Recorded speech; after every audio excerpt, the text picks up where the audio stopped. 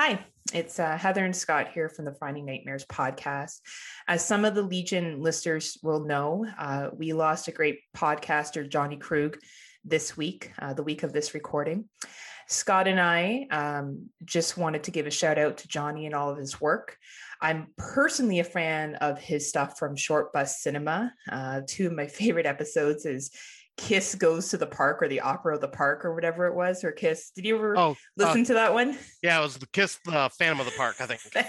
It talks about basically like Phantom of the Opera with Kiss in it. Himself and Ricky did a really great job of covering it, as well as Death Spa. They did a great job of talking about the very cheesy 80s slasher of Death Spa. I don't know if you have an episode you wanted to shout out. Yeah, I listened to one like a while back, pretty much what got me into Short Bus Cinema, and it was their episode that Ricky and Johnny did of the last slumber party, because I remember recording that for the Horror Drunks podcast and going, oh man, this movie is a pile of crap. And the way they covered it and just joked about it, it's freaking hilarious. And yeah, like they put themselves through a lot for some of these films for that show. Yeah, absolutely. I mean, obviously he's well known for Cougar Nation, but I unfortunately did not get a chance to listen to any of those older shows because I was not into podcasting at the time, and I have not been able to find the show anywhere to play. So even though Scott and I didn't know Johnny, Johnny did pave the way for podcasters such as myself and Scott. So thank you, Johnny. And this one's for you. And I just want to also say, our condolences go out to his family and all of his friends and everybody he's touched with this podcast. Thank you.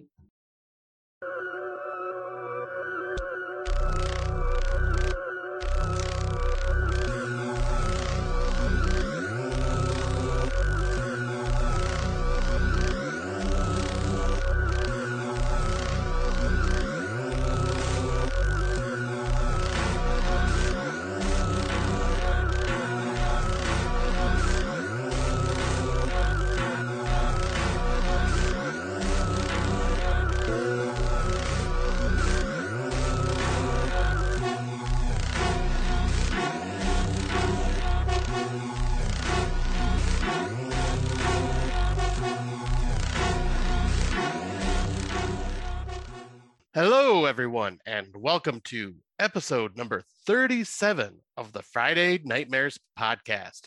On this episode, the Friday Nightmares podcast goes to the beach. Surfing USA. And as always, I am one half of your hosting team, Mr. Smoke Show Crawford, coming to you from Swartz Creek in the county of Genesee, in the state of Michigan, in the United States of America, in the North American continent, in the Western Hemisphere, on the planet Earth, in the Milky Way galaxy. I'm fully vaxxed, waxed, and ready to be called daddy, and also never get me wet and never feed me after midnight. And with me, as always, is Heather Powell, coming to you from plain old watered down Ontario, Canada. But for a lot of people, that seems like outer space because they don't understand geography. So yeah, I'm really excited for this Let's Go to the Beach episode. Basically because it's summer themed, and every summer, every summer for the past 2 years, we've been doing this, let's be clear. Because every summer since 2020, Scott and I tried to do summer themed episodes. And this is just more beach horror. I think we did something like this last year too. I can't even remember what we did. But we didn't cover these movies, so it's okay. Yeah, because I think what we did for the summer was the shark episode for around Shark Week. And then we also did a Cabin in the Woods summer camp episode. Yes, we did. Yeah, that's when we used to cover like 15 trillion movies. Right? Oh my God, never again. No, and it's now we're down to 4. Who knows? We might eventually get down to one theme in one movie, and that's it. That's all we talk about. At that point, we can just come back and revisit themes because we'll have plenty of movies left to talk about it then again. And I think we should start getting a cut of the Patreon money from Exploding Heads, since it's our conversations about barbecues and cookouts that seem to be fostering a good hour of their airtime. Right. So I just feel as that, or I should at least get that Blu-ray I won that I've been waiting for Christian to give to me, who lives 15 minutes away. In retrospect here, the dude could drop it off or I could pick it up anytime. But I just think we should work something out with Dave. We Right? could just be like, what are they? The writers? The writers? We could be the writers. We get a writer's credit, or like maybe they could send Brandon over to fluff my balls. Well, he'll just come over willingly to do that. Like that's send him over. He's already on his way. What are you talking about? Yeah.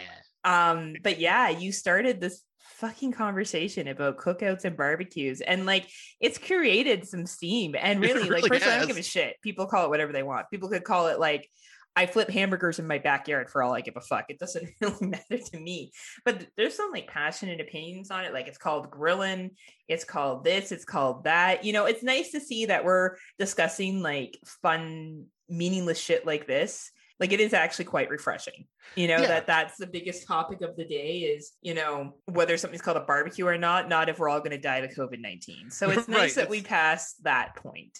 Yeah, I'll say it's nice, fun conversations like that I like to hear. And like, it's kind of neat because it's also a way to just kind of show us like regionally what others tend to call things like this. Like I don't care. You care. I could give two shits whether someone calls it a cookout, a barbecue, grilling, picnic, eating hamburgers, eating hot dogs, having sausages, sitting in the backyard. I don't give a fuck what people call this shit at all. I don't care. I just find it fascinating.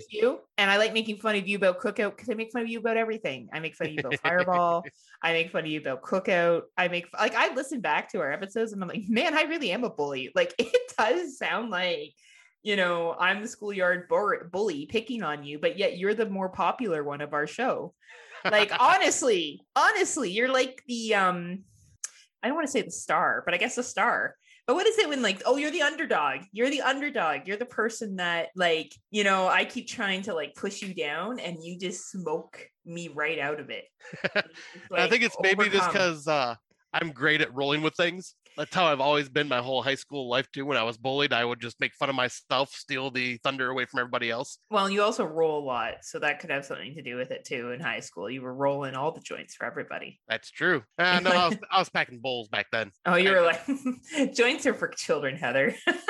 No, joints are too complicated for my ass. It's much simpler just to pack a bowl and smoke it. That is true. And then you're like holding the lighter. Not that we've ever done that. No, never, ever. Just like we've never played chicken with trains. Never, ever. Who would do something so foolish like that, Scott? I don't know anyone who would. You missed your moment. Sorry, that was like 6 episodes ago. And so a quick shout out. We just recorded a Patreon episode with, speaking of Christian and Vince from the TGIF Friday Fan Podcast. And we did top 5 Canadian films because that's all I like is Canadian films. And it was great. It will be released, I don't know, whenever Scott gets around to editing it. Hopefully by now it's been released, at least to Patreon. Yeah, I'll say by the time they hear this, it will definitely be on Patreon. But not on regular feed if you want it early. You gotta wait a little bit for that one. You gotta shell out the $3 a month to be a Patreon. Yeah. If not, you can just wait because we'll still release it on our regular feed because we're suckers to give you guys free content.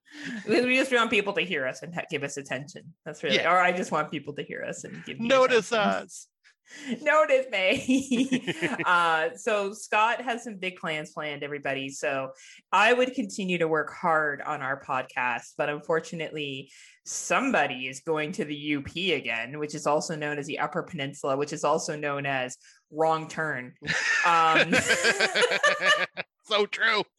Where Scott's going to find people like him, actually. He's just really happy to meet other like-minded individuals. So we're going to have a little bit of a change of schedule. So we will have this episode, another episode, and then we're going to have just a Patreon release. We're going to be doing top 5 80s slashers with a very special guest. Yeah. Who's near and dear to Scott's and I's heart. So he will be on. He'll give it away. It's a he. That only narrows it down to 25 billion podcasters that we could possibly have on the podcast. And then there will be a little bit of a break. I think it could last more than our usual, like every other release. We'll have to see because Scott is also dog sitting and we will be asking who let the dogs out. And Scott will be like, who? I did. So, Scott, are you excited for your trip to the UP and see all your wrong turn cannibal brothers and sisters again? Hell yes. I can't wait to start to meet up with them again and, have party it up crazy style and go hunt down some like out of towners. It's going to be a lot of fun. Oh, wait, no, not hunt. Party with them, hang out with them. Is it going to be like the original Wrong Turn or the remake that everyone's mad at? Like the original, crazy hillbilly. You're gonna have some get some babes with you, and some guy's gonna hit you in a really nice car, and oh man, shit's gonna get real. When he is training to be a doctor. Oh man, sounds really exciting. I am really looking forward to the trip. It'll be a nice getaway. It will be. Hopefully you don't go looking for stupid shit again this year. Oh, I'm going to try to find some abandoned mines. I feel like you should have seen enough horror movies by now to know that that's not a good idea. But, I respect the game. And just so everyone knows, you can send your application to the Friday Nightmares podcast as a co-host too. So I'm just gonna bring Dave C on. I like Dave C because he's angry. I like how angry Dave is. He's like, and I don't mean angry in a bad way. He just I was listening to the second most recent episode of Exploding Heads, and he calls his wife a wrench. And he's not wrong though. At first I was like, oh Dave. And then there'll be times yeah, that would really inconvenience me too if I had to try to get into the shower and she's always in the shower. I'd be annoyed by that too. If I have something to do and I tell someone I need the shower this time and then they get in, I would be pissed too. That would be annoying. That would be really annoying. Dave, you're right. Rebel, Dave. Don't put up with that shit. And Viva la resistance, Dave. Viva de la resistance.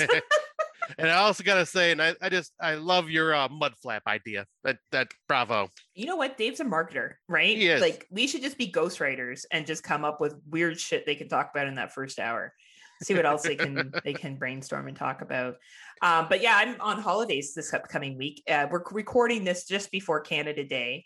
So this will be released after Canada Day. So pre-happy Canada Day, or I guess past happy Canada Day, and happy 4th of July to you, Scotty. Oh, thank you. And happy Canada Day to you. You're welcome. Thank you. Oh, yes. I thought you were thanking me for being Canadian. Thank you for being Canadian. I know, it's true. Bagged milk and all. So I'm looking forward to next week doing a whole bunch of stuff. I'm going to go to the beach and still plan on packing more snacks in that fucking Outbreak movie from 2020. I still think of that every time, because I remember on the podcast, I said I had more snacks to go to the beach than these people did to drive across Australia. Right. And that still, to my mind, blows my mind still. And we'll be having a Canada Day thingy barbecue with water balloon fights that we're going to be doing. So after you hear this, all this have already happened. So hopefully there'll be pictures all over my Facebook of it. And Scotty, what plans do you have for the 4th of July? You have to go save an eagle or something and paint your chest in the American flag and have a good old cookout. Well, paint my chest, yes. Not save an eagle, ride an eagle. We're going to ride across that Canadian border. Screaming, America! America! And the Canadian goose is like, and then we run away in terror. But I'm not sure if we're having a cookout yet. Gotta wait and hear back from my cousin because I know he's going on a trip sometime. I'm not sure if it's before the 4th or after, but if so, maybe I'll host my own little cookout. Who knows? By yourself, with yourself, you're like, would I like a hamburger? Yes, I would. Would I like mustard? While I'm outside drinking beers and waving at all the neighbors, yes, I'm talking to myself. Happy 4th of July, folks. Having some brewskis, yeah. Just living your best life. USA, USA, USA. Hashtag America. Well, our borders are getting super close to being open here in Ontario. Yay. We are almost at 80% vaccinated for first shots. That's and amazing. 29% for double. I booked my second vaccine for July 5th, and appointments are going like hotcakes. Ontario, we don't need no incentive, okay? We don't need no fucking Krispy Kreme donuts. We're all like, yeah, sign me up. It's crazy. So definitely, I think we're en route for our borders officially being open for more tourism stuff, I would say by the end of July, hopefully August. Are you looking at the stats for Michigan right now? Yeah, I'm trying to figure out what we're at because I keep getting different numbers now, all the time. Do you have to discount the people that have been eaten by the wrong turn people up in the UP? I mean, if they're vaccinated, we're counting them. If they're cannibal vaccinated, they're like, Yeah. I don't want to catch no COVID when I'm eating other people. I'll say apparently I'm reading this. Over 50% of Michigan is got the first shot, and 47% is fully vaccinated. Boo! You guys had the vaccine longer than we did. Boo! Yeah. This has only been since May. They opened up for people, like everyone, to get their first shot after May 20th. And like we're already almost at 80% in this province. We'll pass it by tomorrow. Like we'll pass it for sure. Well, that's because Canadians believe in science, and Michigan is like, well, I'll say kind of in political way. Half of the state is Trump supporters, and I don't feel half. Why don't you just say the truth? Half of them are Hills Have Eyes cannibals, and that's why. That's true. So they should be more concerned. I bet you there are the ones getting vaccinated because they don't want to eat no COVID people. That's a good point. Like if they're not picky and they eat someone, they want to make sure they're vaccinated. That's true. Honestly, I think because we've had so many lockdowns. Ontario's like # no more lockdowns. So everyone's like, I'll do whatever it takes. Right. For there not to be a fucking lockdown. That way we could have more than just patios open. And I booked to go to Canada's Wonderland, which is an amusement park up here in August. So I'm going to see if I don't chicken out and go on some of the really big coasters. Maybe I'll put some videos to the Friday Nightmares podcast of me peeing my pants on rides. That would be great. I don't see you chickening out. You're an adrenaline junkie. Oh, dude, but I'm getting old. There was one ride there. I went on with my ex-husband years ago, and we got off, and it was like a huge size coaster. Like I'm talking they call it the Behemoth. And at one time, now they built a new roller coaster, which is the largest in the world. Every year, really, they build a new roller coaster every other year to make it the largest in the world. And this was back in 2000, and I think it was 14 or 15, and it was the largest in the world at that time. I got off that ride, and I had to have a sit down and water and rest to recuperate because I was so overwhelmed by the ride. This is not a regular fucking roller coaster. I'm looking up images of the Behemoth right now, and holy shit! Look up Leviathan or Yukon Rider. Those are the other big rides that they have there. Yukon Rider. How fucking #Canadian is that? That is hilarious. Oh my God. It makes me want to vomit.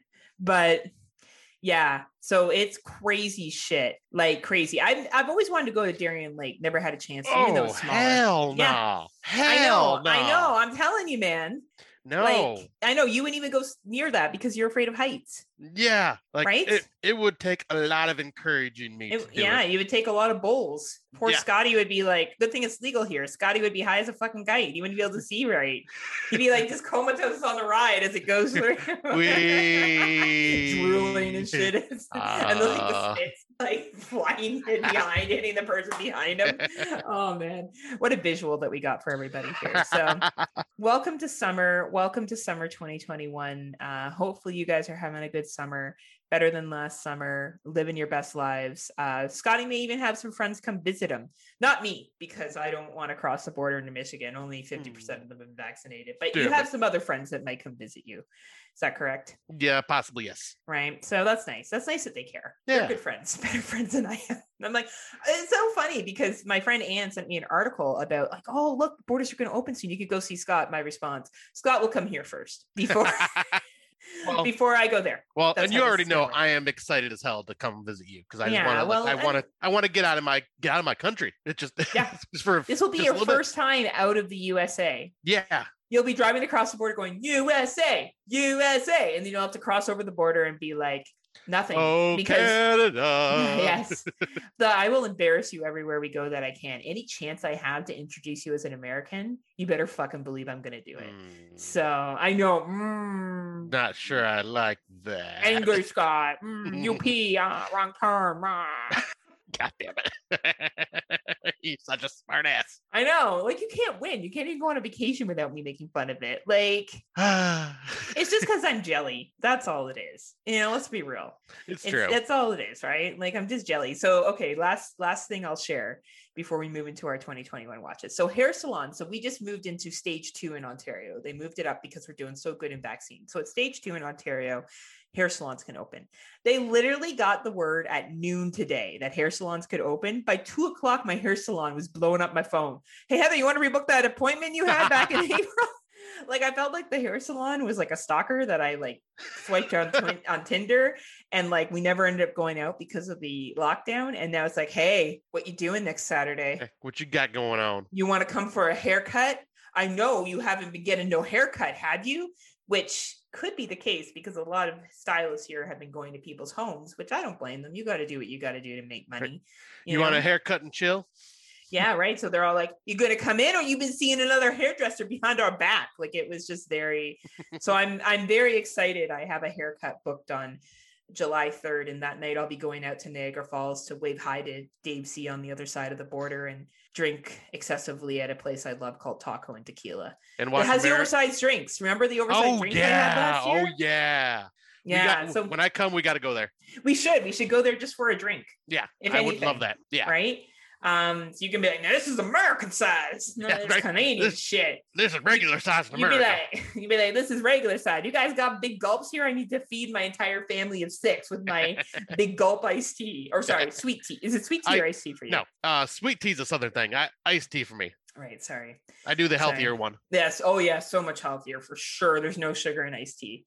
No, right, not like this is unsweetened iced tea. So yeah, there is no sugar. Ew. That's what you drink? Yeah. Oh. I love regular iced tea. Why? It just tastes good. Oh, yuck. That's why I call it my dirty water. Because that's no kidding. That's all it basically is. Why don't you just go out to a puddle? You can have the same fucking taste.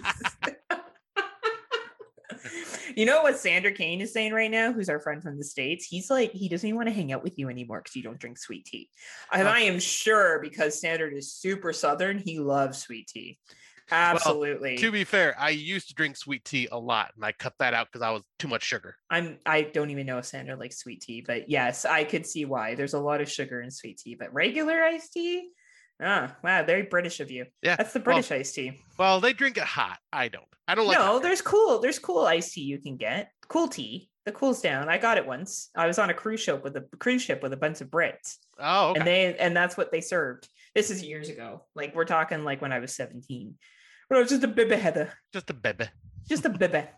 So we talked a lot because Scott and I haven't watched a lot of 2021 films because I'm too busy working and doing grad school and not summer series. Scott and I are the only 2 human beings in the world that are not doing summer series. I don't even know how we could because I couldn't watch 24 movies. There's no fucking way I could do it. Like I'm trying between the movies we watch and then Slumber Party Massacre and like, I don't know, just movies in general, trying to keep up to Brandon and his 2021 watches. I just, there's no way. I wouldn't even have an argument. They'd be like, hey, Heather, what about this movie? I'd be like, nah, I don't know. I didn't watch it. Next one. Yeah, I was going to say like, it's just been a struggle for me because I just don't have a lot of time. Watch 4 movies for this podcast, and then I try to squeeze in a 2021. Like hell, for tonight, I once again don't have an older film to talk about. That's just how you it do is. Because you've seen the one I watched. Well, yeah, but I mean, like one that I have that I haven't seen before, type thing. You know what? It doesn't really matter because I bring the knowledge. You do bring the knowledge. I'm just the looks. You are. You're just a straight out handsome looks. And now that thanks to Darren, we now have the 1-800-SMOKE show hotline up and running. Absolutely, yes. How many callers have you got at this point? I've gotten 5. All wrong calls, though. All wrong numbers, but that's okay, Scott. You know what? Just like one day, one of our dozens listeners will call you. I'm sure. I'm waiting for it, and they'll be so disappointed. Just like in my sex life. I don't believe that for a second. I don't believe that for 1 minute. With all the interest you get at times, my friend, I know that's not the case. I just winked at Scott. No one can see it, but I gave him the good old winky. Wink. Ooh, you gave me the winky. Oh, now that's what we're talking about. Can you believe this has been 37 episodes? Oh my God. If you're still listening, thank you. Yes, I can believe it's been 37 episodes. It feels like 50. I know. How does it like splitting heads and like other people like court psyop and his like, is it his friend Matt, right? Matt? Yep. Like even what, 600 episodes or something? Like, yeah, I can't remember. I think like a lot, right? Oh, they're over 3. Yeah, I can't remember, but it's been one every week for 6 years. Yeah, so over 300 episodes. And we're like, we can't do the math because we don't know how much that is. 52 weeks in a year times 6. Yeah, that's over 300. Like, can you imagine? You still haven't shit to talk about? I don't know if we'll make it to that point. We'll see what we can do. No promises. I was gonna say, well, since we have cut down on the movies that we are watching for the show, it does at least give us options to revisit topics down the road if we wanted to. Yeah. And plus, we keep coming up with new ideas, anyways. Oh, we're just so smart. I keep coming up. I brought up the idea for the next one episode. idea. You bring one idea, and I do got another one like that. Oh, I do have one I was gonna bring up to you if there's enough horror films that cover that topic. But yeah. Well, there probably is. We just might have to go international. Because there's always shit international that we can find that's fucked up. That's always. True. So I guess we'll get into our 2021s because we got to get to like these beach horror films. And now I got all these beach songs in my head. I got Surf City. I got Twistin' by the Pool by Dire Straits. You know, Twistin' by the Pool. Oh, you probably don't know Dire Straits, but I really like Dire Straits. Yeah. Cruise, or was it Cruising USA? Everybody's gone surfing. Surfing USA. That one. Yeah, isn't that Beach Boys? I think so, yeah. People are like, those are fucking Beach Boys. He just made someone's shit list. So, 2021s. I believe you watched this movie, right? Yes. Okay. Queen of Spades. It's a 2021 film. It's from Canada. That's right, Sander. It's from Canada. It's a 91-minute runtime. And it's honestly better than I thought it was going to be. I honestly didn't think this was going to be that great of a film. And then I watched it. I kind of watched it on a whim. Now, spoiler, this was supposed to be a theatrical release. So there are some places where I guess it did get a theatrical release. It's available to rent on iTunes, Google, Microsoft Store, and YouTube. And basically, it's similar to the idea of Bloody Mary, the idea that a curse can occur if you do a certain ritual in a mirror and something does happen. I thought the special effects in this, for being a low-budget film, were pretty fucking good. I thought the acting was quite good. I thought the twist in it was quite good. I overall, I enjoyed the shit out of this movie. At a 91-minute runtime, this to me was a surprise hit of this year. Personally, how much I enjoyed it. What do you think, Scotty? Yeah, I think this one was yes, because you recommended it to me, and I was like, oh, it's Canadian, so of course Heather automatically has to. I automatically love it. Automatically 5 stars, just because it was made in Canada, right? Yep. But I watched it just because I like when you recommend something, I definitely have to check it out because like obviously you've been watching everything and helping me just kind of figure out what I can watch, and I'm glad I did. This was for low budget. It's actually like really good, has some creepy moments, and yeah, like everything you said about this film I agree with. Like it was a nice surprise that I did not expect. Like great ghost story. Yeah, great low budget ghost story done well. Not a bunch of jump scares that were unnecessary. Good build up to shit that happened. Good character development. The young actors in this were very good for the roles they played, and all of them have some acting credits to their names. Like none of these people were like, oh, this is my first movie. Like they all had backgrounds, so I think that goes to help as well. Yeah, and I was just saying they all seem to have pretty good chemistry together, which is really nice to see. Yeah, like I didn't feel like they were just like acting off of a wall. They were actually working with each other and like actually reacting to each other. No, and I think this is worth a $4.99, $5.99 rental. I not everyone's going to love it. Not everyone's going to like it as much as me.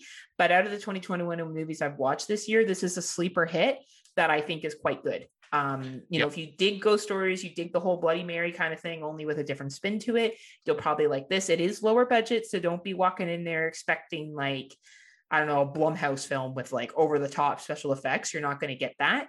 But if you like subtle special effects and subtle hauntings, then this is good. It's not like The Conjuring 3, which was basically the glorified haunted house in Niagara.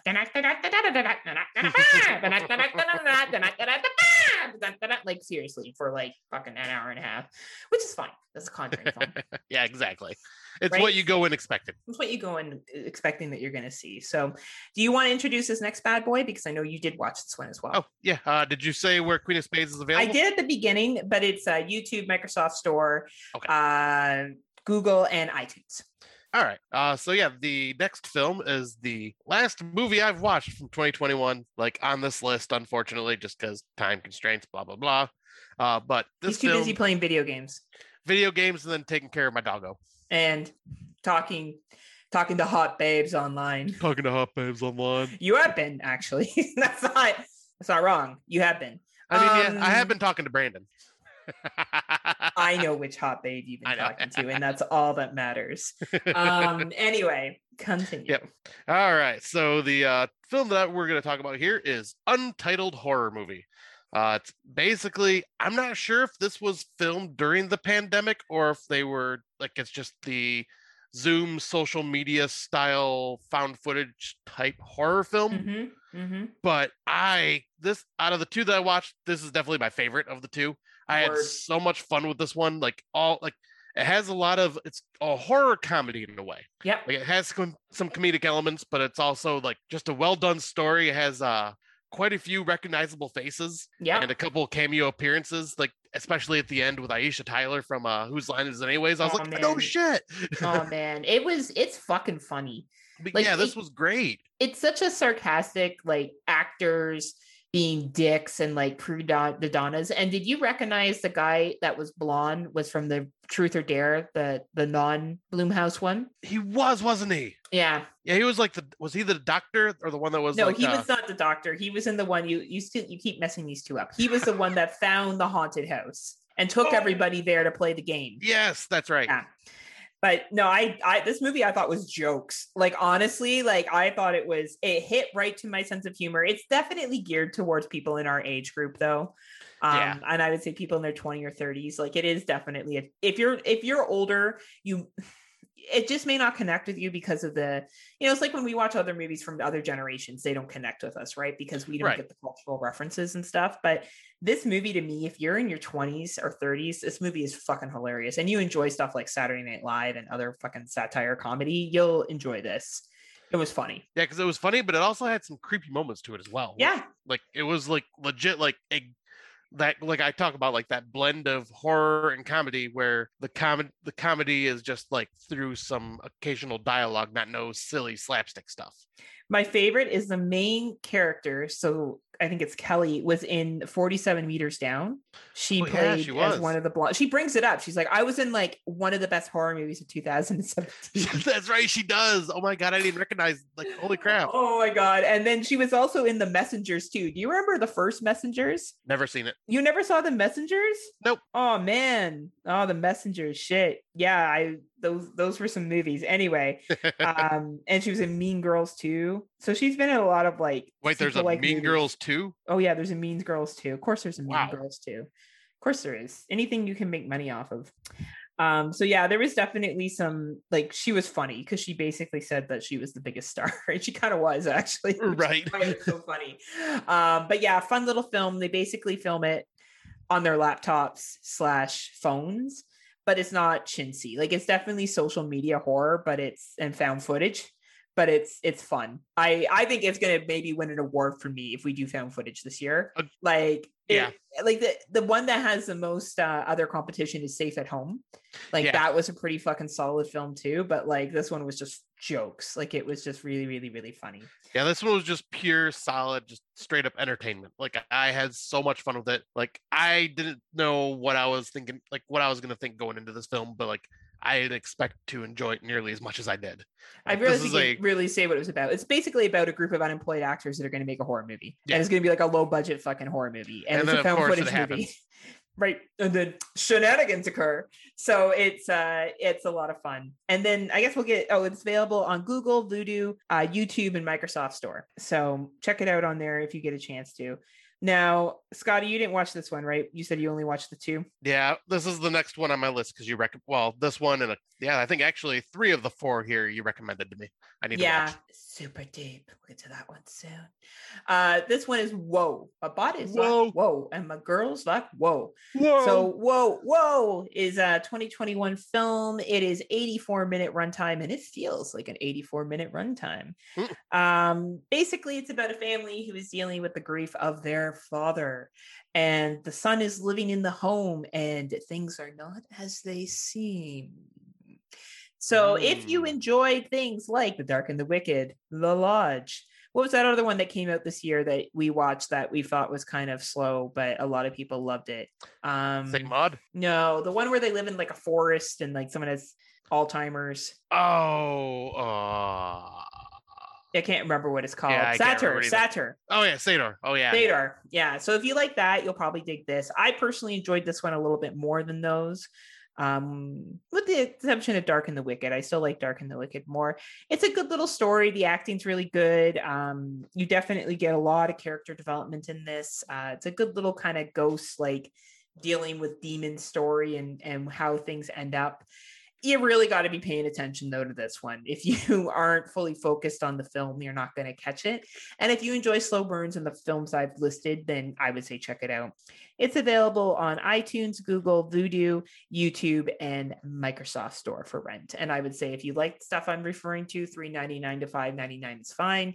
If you don't, skip it. You're probably not going to have it on your end of year list anyway. Yeah, because this is one you told me that I should definitely at least check out.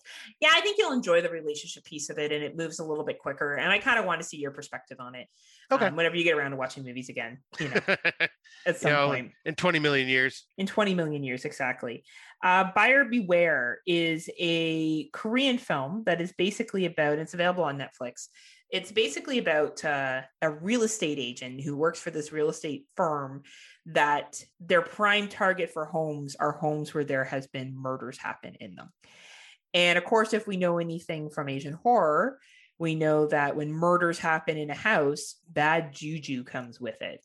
So if you enjoy Asian ghost stories, you'll probably enjoy this, but I will say this is not as creepy as other ones. So if you really things like Ju-on or One Missed Call or Dark Water, you're probably not going to love this one. It's a little more soap opera-y. But if you're looking to maybe get into Asian horror and this is kind of your tiptoe into it, you'll probably enjoy it. The acting's decent enough. It's a fairly easy watchable time and available on Netflix. You got nothing to really lose if you have Netflix.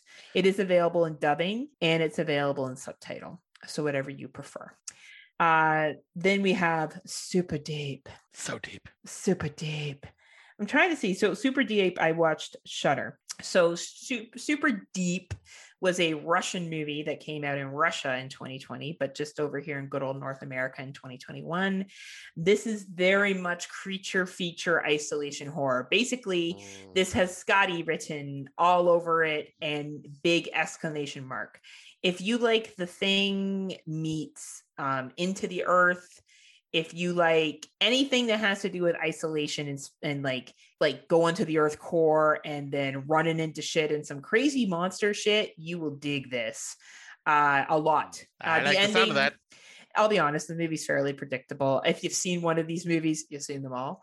They usually have the same type of ending, but it was a very fun watch.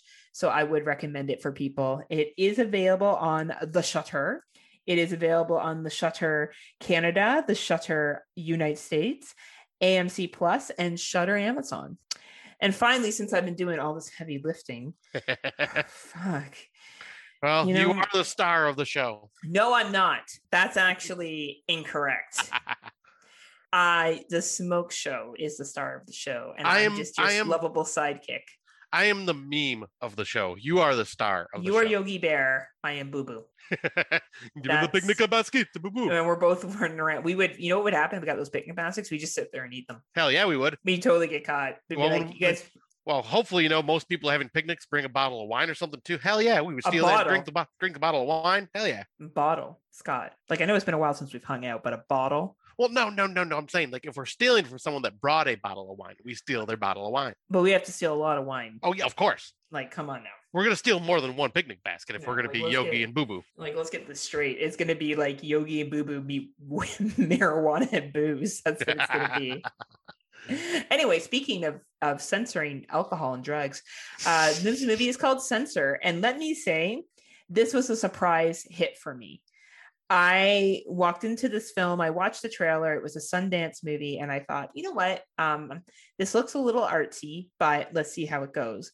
Not a lot of artistic films have really, done it to me this year.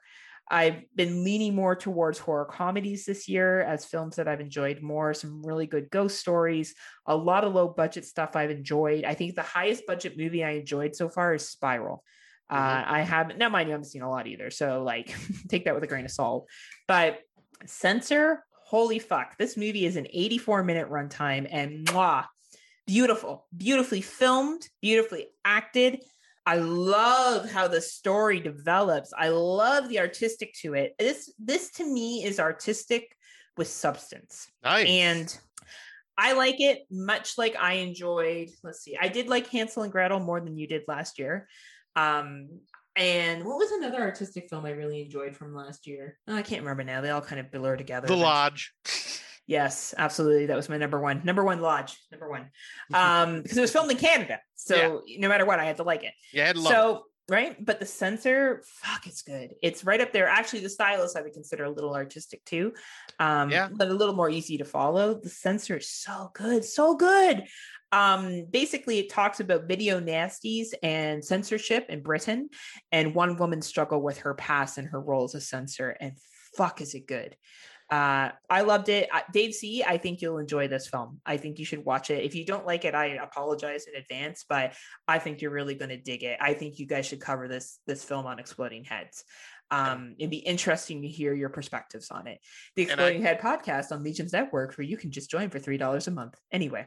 And I just have to say, I just looked to see where it's ranked on your list, and holy shit. Okay. I'm not going to say where. Okay. Oh, okay. Yeah. I wasn't going to spoil it, but holy shit. Fine. This is June. My list will change dramatically. I don't update. I usually just put the movies I really like in my top 30 to 50, or sorry, 1 to 50 as the year goes on. That list gets bigger, and then the stuff I like kind of moves down. And then I just pick stuff from there and decide what my top 10 will be. So actually what's listed there will not be accurate by the end of the year. It's just a representation of what I've enjoyed so far this year. I will be honest, I do not find this year as strong as I did with 2020, but I will say that this is the year of indie horror.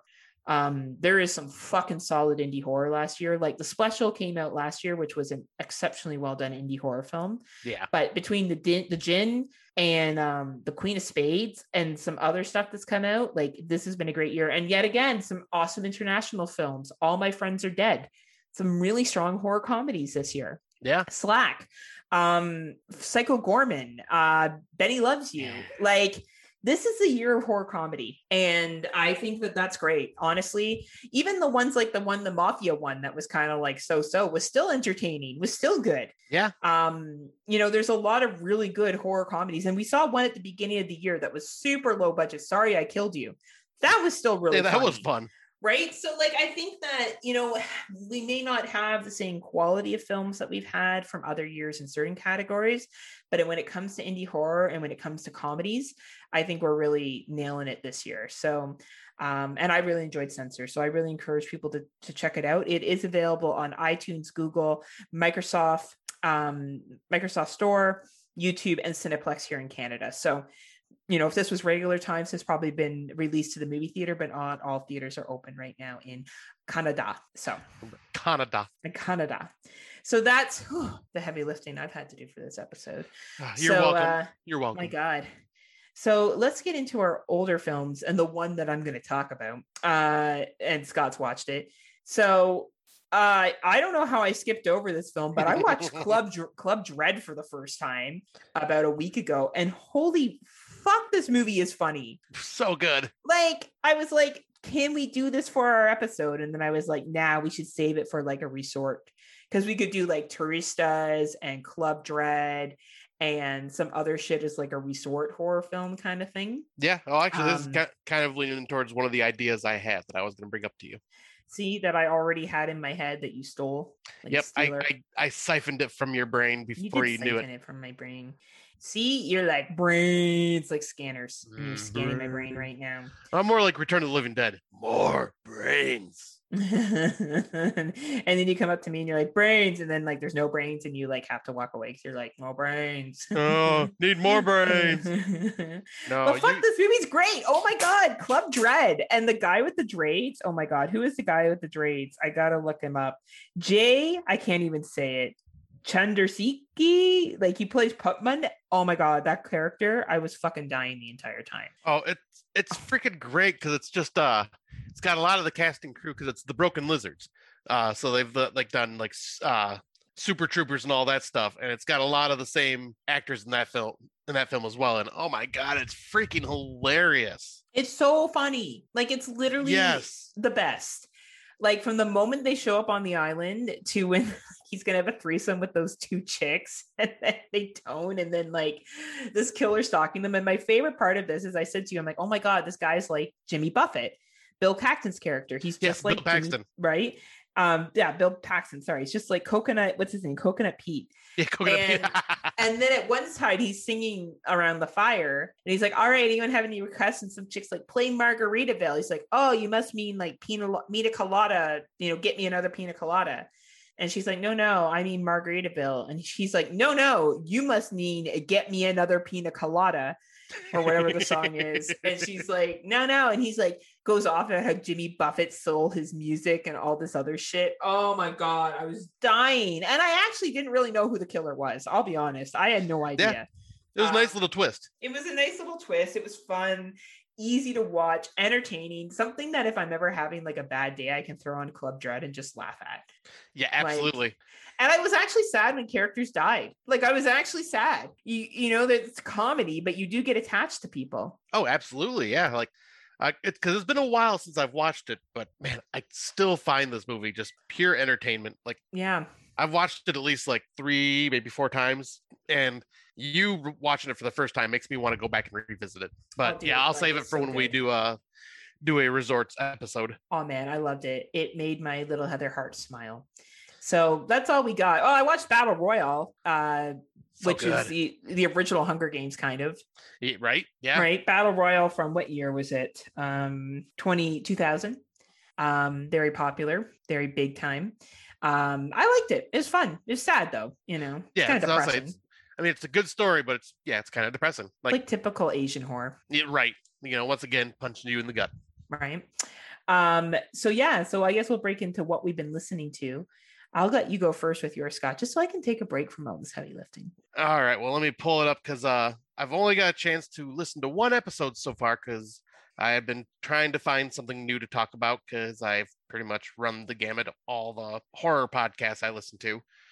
This one is the Horror Friendly Podcast, and they just started this show in January 2021, so it's pretty new, but they've already got I think 11 episodes released, but it's a all-women podcast. It's Katie, Tell, and Charlie. Whoa! There's another all-women podcast? Oh, sorry to burst your bubble. There can only be one.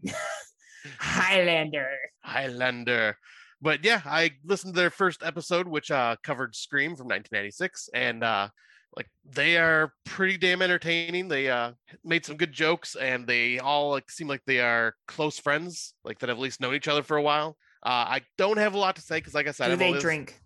That I'm not sure. I have to listen to more episodes. Do they drink White Claw? I'm not sure. Can't tell you. I'm assessing whether they'll be friends with me or not. Yeah, like I say, I'm going to continue listening to more of their episodes because I enjoy what they did so far, and they all have great chemistry together. And yep, they are just a very fun podcast to listen to. Well, I will accept that there is another all-female podcast that talks about horror. I'll accept that. You'll allow it? I'll allow it as long as they invite me on to drink White Claw and not do much, because I only carry the weight on this podcast. Every other podcast I'm on, I am the dead weight. That's why I'd be the dead weight, because I'm used to just carrying it all the time. But for what other podcasts? All the things you do are with me. Exactly. Shh. Yep. Let's not ruin this with words, Heather. Yeah. Shush.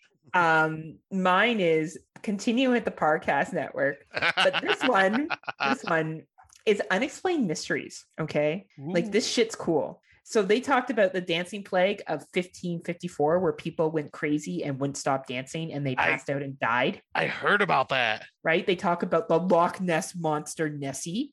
Ooh, good old Loch. They talk about the Bermuda Triangle. Question though, with the Loch Ness monster, did they talk about how the Loch Ness monster kept showing up as like a Girl Scout asking for tree fitty? Diamond monster. God damn it, monster! I ain't giving you no money. No, $3.50. No, I gave they don't do yesterday. that. That doesn't happen. Oh. They talk more about the mystery, the legend, and the marketing that comes within the tourism. So it's a really fun little podcast. Some of their episodes are single episodes in length. The first one I listened to was about two young women who got lost in a rainforest in Panama and trying to establish what happened to them and never really knowing for sure.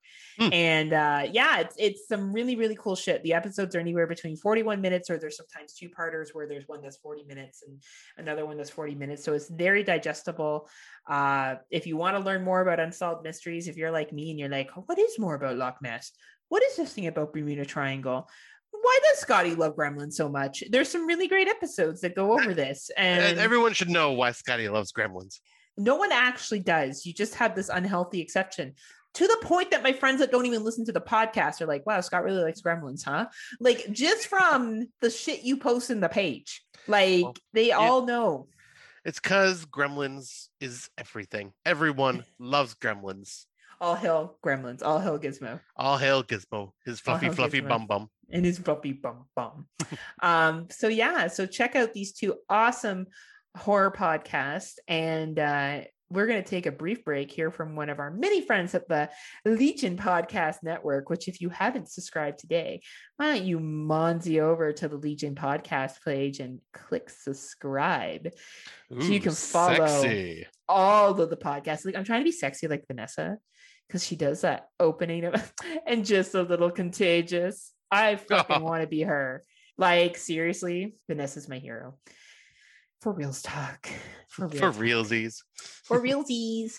All right. So after these messages, we'll be right back. This'll keep you quiet. Oh, hi there. I didn't see you. You caught me cutting a new show. I'm Bo Ransdell, and I'm one of the many creators you can find on Legion Podcasts. I said quiet! My fellow podcasters and I work hard to bring you the best in horror podcasting, but that comes at a cost. Wouldst thou like to live deliciously? Not that, but also yes. No, what I'm getting at is that there are server costs, costs for good microphones and software for editing, all the things that make our shows, fun to listen to. And you can help. If you're enjoying the shows on legionpodcasts.com or in the Legion Network available on iTunes and Stitcher, just about anywhere you can download a podcast, really, you can help us out and get a little something for your trouble at patreon.com/Legion Podcasts. For just $2 a month, you get a pair of movie commentaries exclusive to Patreon, and for $5, you can also join us for a monthly screening of a movie.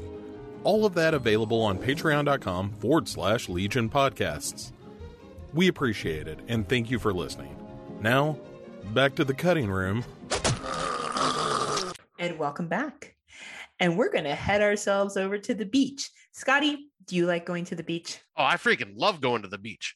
It's, I definitely miss going, I should say I haven't been to the ocean since I was like 10 years old. So I want to go to one of those beaches at some point as an adult. Did you free Willy? Is that why? Yes. Were you that kid from the 1995 movie? Yeah, well, I did free my Willy and got in a lot of trouble. You had to go there. You had to go there. This is a family-friendly podcast. Family-friendly now, huh? Absolutely. Yeah. Depends what you do with your family. But anyway, you haven't been to the ocean since you were 10. Hey, Serbian film. You haven't been to the ocean since you were 10. But you would like to go back again, I assume. Oh, absolutely. Like as an adult, I'd actually be able to appreciate it more. But yeah, during the summer, I try to at least find a couple of beaches around here to at least hit up at least one or two during the summer if I can. And then, of course, while I'm in the UP, we go to Lake Superior and wander the beach there because Lake Superior is just a fucking beautiful lake and it's just really nice beach. You know what they say, Lake Superior never gives up her dead when the winds of November come early. It's true. It's like Gordon Lightfoot's song, The Wreck of the Edmund Fitzgerald, right? The Great Lakes are quite powerful, actually. Yeah, I love the beach. I love going to beaches. I love going to Wasaga Beach, or Wasaga, I don't know, however you want to fucking pronounce it, which is a big beach here in Ontario. I love going to Sable Beach, beautiful beach that's out near Owen Sound, which is closer to the UP. And I also am going to a beach over my holidays. I'm going to a little place called Nickel Beach. which is about an hour away, and you can drive your car up onto the sand. The reason why they're doing that is to control how many people are on the beach at any given time. And I love swimming. I grew up near the water. I'm very comfortable in the water. I enjoy body surfing. I love the ocean. Favorite ocean, Dominican Republic, for sure. I've been to 2 resorts in the Dominican Republic, and both times the waves were epic. The water was nice. I love body surfing on waves. It's my thing. Interesting. I love it. I love body surfing. And I've been to Mexico and Cuba as well. Cuba's beaches are, people say they're the most beautiful in the world. They're fine, but they're not wavy. So if you're looking for just like a plain ocean, it's great.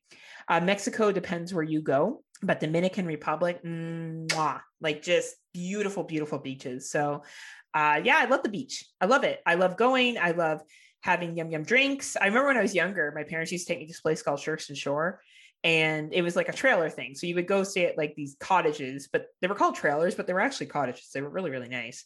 And we go down to the beach. And I'm so jealous that this doesn't exist now, because Scotty, you can imagine the good times you would have with me and my friends. So people could drive on the beach, drink, park their tents, and just have food. And they had like a bar there, and people could blast their music and play volleyball. Oh, that would be so awesome. Like you just fucking ripped it up the entire time, right? So you would have that going on, then you would have families, right? But my parents were big partiers. So like they would like stay like right as it was getting late, and they would have a couple of drinks, and like people are always so nice. Like I'm sure people are like, that's probably not the best environment, Heather. Probably wasn't, but like I had a good time. And I remember being like, oh man, I hope when I'm older, I can come hang out with all these cool older people, right? Because they're listening to music and they're, drinking and having a good time playing volleyball. And then they shut it down. It's now only for like day use, family only, no partying. I came in the wrong generation. So that's a shame. Right. But yeah, I love going to the beach. It's always so much fun. It's such a summer thing. And I guess because we both live in areas where we do get snow and cold weather from, November till about March, we salvage the days that we can get outside and when it's hot enough to go in the water. Oh, absolutely. Like even if it's just like kind of chilly in the air and the water's too cold, I'll still at least walk into the water. Yeah. And just like, because Lake Michigan and Lake Superior are some of the coldest lakes I've ever been to. And but they are still just so beautiful. And I just love being beachside. I agree. And Lake Erie's, so I've been to all the Great Lakes except for Lake Michigan.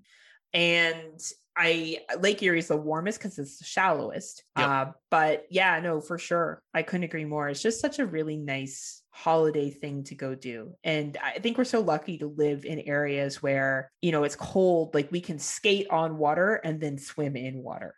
Right. Like we're really blessed to have that, in all fairness. Like some people would love to have those kind of different climates. Like when it's Christmas time, it's cold here, what you would want.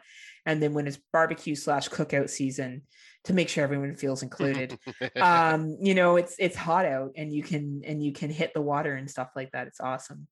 So, yes. But where did this all begin, Scotty? Where did it begin? Well, we're going to find out where it began today. Tell me, Heather. Tell me. So this is an article from the Washington Post in 2016, and it talks about the weird origins of going to the beach. Like the steam engine, the tin can telephone, and the first vaccine. The modern American beach holiday was actually invented in Britain. You damn traitors. You have Britain to thank. Stop dumping your tea. Well, as we see, your overlords have taken over. Right. It's true. They wish they were still overlords. No one gives a fuck about Britain anymore. A beach vacation might seem like the most natural thing in the world, to head to the shore, play in the waves, and splay your limbs out on the sand. But people didn't always consider the beach a place primarily for relaxation and entertainment. After all, the beach can be cold, sandy, wet, dismal, or uncomfortable. These people have clearly had sex on a beach, and they know. That is exactly what it feels like. Then there's the whole prospect of drowning in the sea. Very true. Or lake. Like so many things, the beach vacation actually rose to popularity in Britain in the late 18th century and spread through the world from there. This isn't to say that people avoided the beach entirely before then, but vacation at the beach wasn't a cultural phenomenon. Its origins were tied up with how industrialization was remaking Britain at the time, as well as a popular contemporary medical theories that sound bizarre now. As Danielle Blay wrote in an excellent essay for the Smithsonian.com, earlier periods in history contained few tales of relaxing at the beach. From the 18th century on, the beach stirred fear and anxiety in the popular imagination and was believed that it could be dangerous. But then it also believed that you could like heal from the salt water, which is where the health stuff tied in. I didn't copy that over in the article, so Scott can't see it. But they went on a big thing about how salt water heals. So it went from being I've heard about terrified area to like go and bathe in salt water and you'll feel better. Some of the earliest and most influential references to the sea in Western culture came from the Bible, where the ocean is depicted as a mysterious and destructive. It causes the great, what is that, deluge? Oh, deluge. Deluge, and appears in Genesis as the great abyss. It is the great abyss, it's true. British women often relied on bathing attendants who would help them with the correct timing and method of bathing, including which part of their body would make contact with the waves. Can you imagine? Wow. Only this part made contact with the waves. The bathers would also plunge female patients into the water just as the waves broke, taking care to hold their heads down so to increase the impression of suffocation. What the hell? Like tempering steel, these periodic cold baths were seen as a method of toughening up the patients, including young girls who were thought to be dangerously pale. We are going to drown you. Wow. And you are going to feel better. So not only is the salt water going to help your skin, we're also going to drown your shit. Like so many things at the time, the seaside vacation became one of Britain's cultural exports and spread it beyond both word of mouth and through Bretonians. By the early 19th century, seaside resorts were springing up in Normandy, south of France, north of Germany, and Scandinavia. By the late 19th century, they had spread to America, first to the New England coast and then gradually to the mid-Atlantic and the South. By the 1960s, airplane package tours had become the rage, leading to the decline of old beach towns like Brighton and Coney Island. But for those who wish to go there, a dip in the sea will still be a good remedy for melancholy. So true. It is. So true. And I'm one of those weirdos where I'll be like, the seawater is really good on your skin. Like I am one of those like fucking annoying white people that say that all the time when I go in the ocean, like hands down. And I've been to Boston and I went in the ocean there as well. And I've been to Nova Scotia and I've been to the ocean there, so the Atlantic. Look at you all well-traveled and shit. I know, I'm so woke. So yeah, it's you know, that's colder than it is in the Dominican Republic. I'll tell you that much. But, I believe it. The Dominicans warm all year round. They'll be like, oh, it's cold here. And you're like, what? This feels like cold. The water's boiling. I don't know what you're talking about. What are you talking about? But as you can see, beaches have become part of our pop culture. So what happens when things become part of our pop culture, Scotty? The horror genre likes to take it and twist it into its own wicked stories to tell. Oh, yeah, they do. Oh, yeah, they do. And we have 4 of those movies right here. We sure do. So why don't you bring us in with number 1? All right. So the first film we will be talking about of this theme is Blood Beach from 1981. Policemen, played by John Saxon, are baffled when people disappear, sucked into the beach by a sand creature. Dun, dun, dun. Very simple plot, because that is exactly what this movie is kind of a I guess they would be a ripoff of Jaws in a way. Like they even like poke fun of like something like where it was what did John Saxon say? He said, now that it's safe, it's finally safe to go back in the water, but we cannot get there. We can't get anywhere near it. I enjoyed the opening of this. The woman's walking on the beach with her dog and walking along. The guy swims to work every day, which is my favorite. This random awesome dude that was training to be an Olympic swimmer and just like leaps out into the ocean. And she gets sunk into the sand, which I thought was pretty good special effects for 1981. You know, and her dog's barking away and, you know, freaking out. And all these people keep disappearing and the police can't figure it out. And I thought that it was really cool because they didn't use special effects like crazy shit that we'll see later of like tentacles or whatever coming out of the sand. It was more just like people sinking like quicksand. Yeah, I was just gonna say it was very similar to quicksand. And the occasional, like, what would you say, gore because of what's underneath the sand that you do not see. there was a lot more mystery to this, and I really did enjoy it. I enjoyed like the little bit of the commentary. So a young lady dies on the beach. She's laying on the beach and she gets severely injured. Sorry. So one woman's being buried in sand at one point, and she's like, "No, the sand hurts. It hurts." And people are like, "All right, whatever. You're just getting bit by like a sand flea or something." She's like, "No, it burns." Right. And they get her out, and she's Her legs are all ripped up and shit. And the reporters come the next day and they're all like, "Oh, aren't you guys nervous to be on the beach?" And the people are like, "Well, it's the best beach around." And like, and it's where all the young people are hanging out. Like, it makes sense, right? This summertime, you want to hang out with your friends and you're going to go down to the beach where you can, flirt with other people and go in the water and get snacks and drinks from the concessions that are nearby. Like, it really set this up to be, it's a beach town. People here love the beach. They go on the beach, they take shortcuts on the beach, and which is why the creature seems to attack when, weirdly, either there's tons of people around or nobody around. It's interesting. It tends to just, it doesn't have a specific thing. It just kind of attacks when it feels like it. Hell, it even attacked the dog late at night and just bit its head off. And like, but yeah, like the thing that I like about this, just like it kind of like, it makes me want to think that Tremors took a cue from this. Absolutely. I think you're 100% right. I do enjoy the couples that are developed in this. There's a lot of singing. I found this was a thing in 1981 that you would just include singing in the movie. There's a point where one young lady is visiting her boyfriend, and they keep singing the song of "Who walked out when the fire dimmed and had no more booze? It wasn't you. It wasn't me. It wasn't us." But anyway, so that's a made up lyric. But there's a lot of times where they'll be like, "Who hanged out till Friday night, drinking on the beers with the boys all night? It wasn't you. It wasn't me. It wasn't us." So anyway, and I'm like, "Oh man, this is 1980s, and apparently we had to have like a folk song in every single fucking film." But this is a good way for filler. It's a good way for filler, right? But then she goes off and she's like, of course, like some random dude tries to date rape her under a fucking dock. And this is the way you have to get the titties, I guess, the right? TNA. Right? And then like his dick gets eaten by the creature. And Which I is absolutely awesome. love, I want to call him Polly, but it's not Polly. We should probably look up his actual name of what his actual name is. It's not Hoagie. Who's the detective that plays, like, it's the same actor that plays Polly in Rocky? David Hoffman. Yeah, David Hoffman, duh. Yep. So man, like David Hoffman, like fuck, he was great.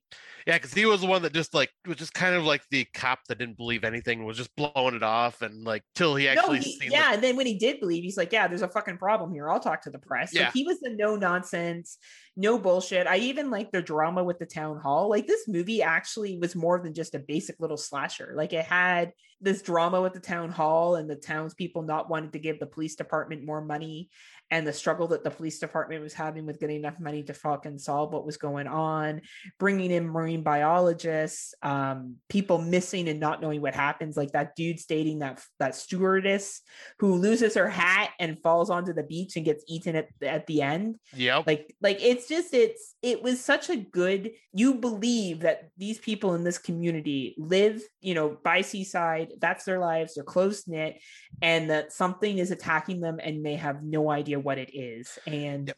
And I was gonna say, and I also like how it focuses on the cops and the detectives, like in their office, trying to just figure out how to deal with what they just cannot figure out what it is. Like, well, we're like, it can't be a serial killer, like, because of what's happening here. So it's got to be something under the sand. So what they do, they decide to dig up the sand and like and they find, like, what was that? Like a buried warehouse or something that was buried underneath the sand that they ended up going into, and that's, obviously where they do show the monster at the end, which definitely looked like something from John Carpenter's The Thing. Yeah, it seems it's resembled a worm-like Venus flytrap. I do appreciate that what they did was really smart with this movie is they just used the sand as quicksand. Yes. And they didn't try to show anything. They probably didn't have the money for it, but they focused more on the relationships. They focused more on Hoagie and his girlfriend coming back, or ex-girlfriend, his current girlfriend being killed, finding out that his ex-girlfriend got divorced from her husband, the two of them starting to hook up, their relationship building, even the couple that part ways from singing their song. Like there's a lot of relationships in this. And I think are. that was really smart. You focused more on being upset when people died than the sensation of having a creature. And I feel like that's the power when you don't have the budget or the CGI as a way to show things. You have to focus on other things. This is actually quite a good movie for 1981. Like, I actually quite enjoy it. Yeah, I was surprised because like I watched it like a little while ago for the first time, like before this episode, and thought it was okay. And the second time around, I liked it a little more. I think it's also because I watched a much cleaner version of it. Like before, it was kind of just like really grainy and yeah, it is not a little the best bit quality. grainy. Yeah. I did watch this though, and the full video is on YouTube, so you can watch it there, and like it's a just really good picture quality. But yeah, like I really did enjoy this. I like the fact that they, once again, it's one of those films that uses its budget wisely, does not show a big monster reveal till the very end, and you only get like a couple seconds of seeing what this thing looks like. And it's just because they didn't have the money to do it, so why try? And what they gave us instead works out so much better because it leaves it much more of a mystery of what the hell is this thing? What could it be? Yeah, and I will actually credit, I think it's Dave C who said this. We're talking about Dave C a lot today. Like, Dave, you must be feeling like the love. But he said something once about like newer films not having songs that are memorable. And I think for the most part, with the exception of Jordan Peele's movie Us, where I'm like, you got 5 on it. Right. Dana. Or like Candyman coming out and Say My Name's in that, and the reversion that they've done it, or the readaptation of that song. Generally speaking, though, the 80s were very good at giving you music and building character. Yes. Like there's not like, even if we think of John Carpenter's Halloween, the kills aren't over sensationalized, but you care about what happens to the people, so it hits you more. Yep. And the music during that is what makes it so effective. And I found with Blood Beach, not only did it use that song, which is obviously caught in my head now because I sing it, it made me, they used also the music to get people to show a relationship between two people. Mm-hmm. And then at the end, we're surveying the beach and you hear that creepy like music, it's not over. You see all these people on the beach and you see some sinkholes, you see some kid go missing. Though you don't really see him go missing, you see him and then he's gone. You see the panic of the parent trying to find them. Mm-hmm. And I thought that it was a very good environmental film, like of just like shit that happens on the beach and shit that we don't understand. But I think I'm beginning to have more of that appreciation of why people do say they love, 80s horror movies. I am still very much an advocate of all generations of horror movies, but I'm beginning to understand that there were certain movies in the 80s that just did certain things well. And they built relationships well. They used music well. And what they could not do or could not afford to do, or were concerned about being censored when it came to kills or whatnot, they could do with other things, building up suspense, building up the relationships, giving you a reason to care. And I think that Blood Beach does a really good job of that. Yeah, I completely agree. Like this is probably like my so this is the second time I watched it, and this is like right up there with the other film that we'll be talking about here shortly, that I wasn't sure how I felt about it the first time, but rewatching it, they both have very similar themes to them. And there's a reason for that we'll get to when we get to that movie. But I think we can get to it now whenever you're ready. Well, no, that's the third movie that we'll be talking about. Oh, I thought you were talking about the next one. Okay. But the next one's no, but we can jump into the next one. Speaking of music that gets stuck in your head. Going on a fall break. We're gonna have a good time. Gonna have a good time. We're going on a fall break. Fall break. Like we were literally snapping, and this is where we should have video because Scott and I were dancing to that song. Yeah, so this was originally called Fall Break. Did you know that? Yes, I did. Yeah. Yeah, did you know that from the song, Scott? Did you know that? I know some kind of fucking horror trivia right now. Honestly. Well, no, I actually own the Blu-ray of The Mutilator because we're talking about The Mutilator 1985. Yeah, sorry, do the intro to the movie. Yeah, so yeah, The Mutilator, released January of 1985. Ed, a teenager, brings his friends to his father's condominium to spend their fall break. Little does he know that his deranged father is waiting to seek revenge for a long ago death of his wife. Such a silly plot. But yes, I owned the Blu-ray of this and watched it quite a few times, and that's where I knew it was Fall Break because even the credits like on the Blu-ray came up as Fall Break.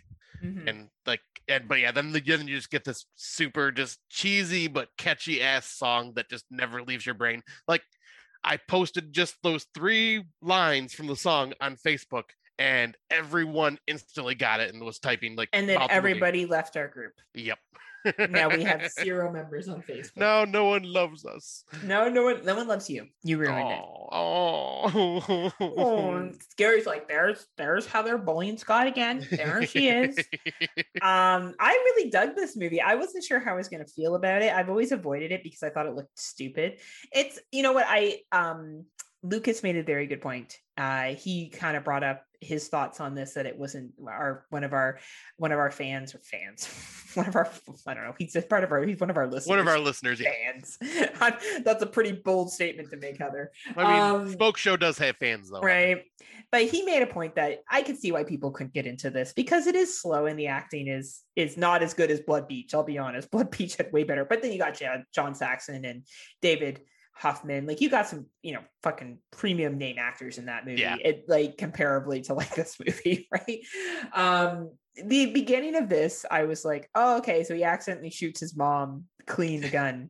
And I guess 10 years are supposed to have gone by? I'm trying to figure out the amount of time. Yeah, I think it's got to be I'd say probably more than that, because I think they're all college age at this point, and the kid was only 12 8. years. Yeah. 12, 13 years go by or something like that. And that's when his father decides it's time for revenge. So this is the thing that I'm like, his dad clothed him, took care of him, took him up to the cottage or this lake house, did all this shit with him, and then was like, I'm just going to fucking wait till I tell him to close that fucking lake house one day, and I'm going to go out there and I'm going to fucking kill him. Once he turns 20 years old, his ass is grass. Right? It was he had a set time, and it's that's the only part about the story that I think is kind of stupid, is that his dad's in his life. It would have made more sense if they just went out to a lake house and his dad stalked them and found out they were there. I don't know why they wrote in that it was his lake house and that his dad, anyway. Well, I think the reason they wrote him in as his lake house is because if not, you wouldn't have the awesome things of, hey, what's that picture over there that's framed? Oh, this is a picture that my dad took of a guy that he killed during a boating accident. And the dude's showing his intestines all ripped open, and it's all framed in a nice picture. And their friends are going, oh, neat, put it back. Let's continue partying at this beach house. No reason to think there's a psychopath that lives in this house. And no reason. You know what we should go do? Bang in the garage. Yes. Let's go bang in the garage. Of all places, that's the sexiest place to bang. That is the sexiest place to go out to. But I will say I do enjoy kind of the opening scene. If they're all talking about what they're going to do, and he gets the call from his dad, is I have to go close the lake house. And they're all like, we should go together. And then you get that song going on, a ball break.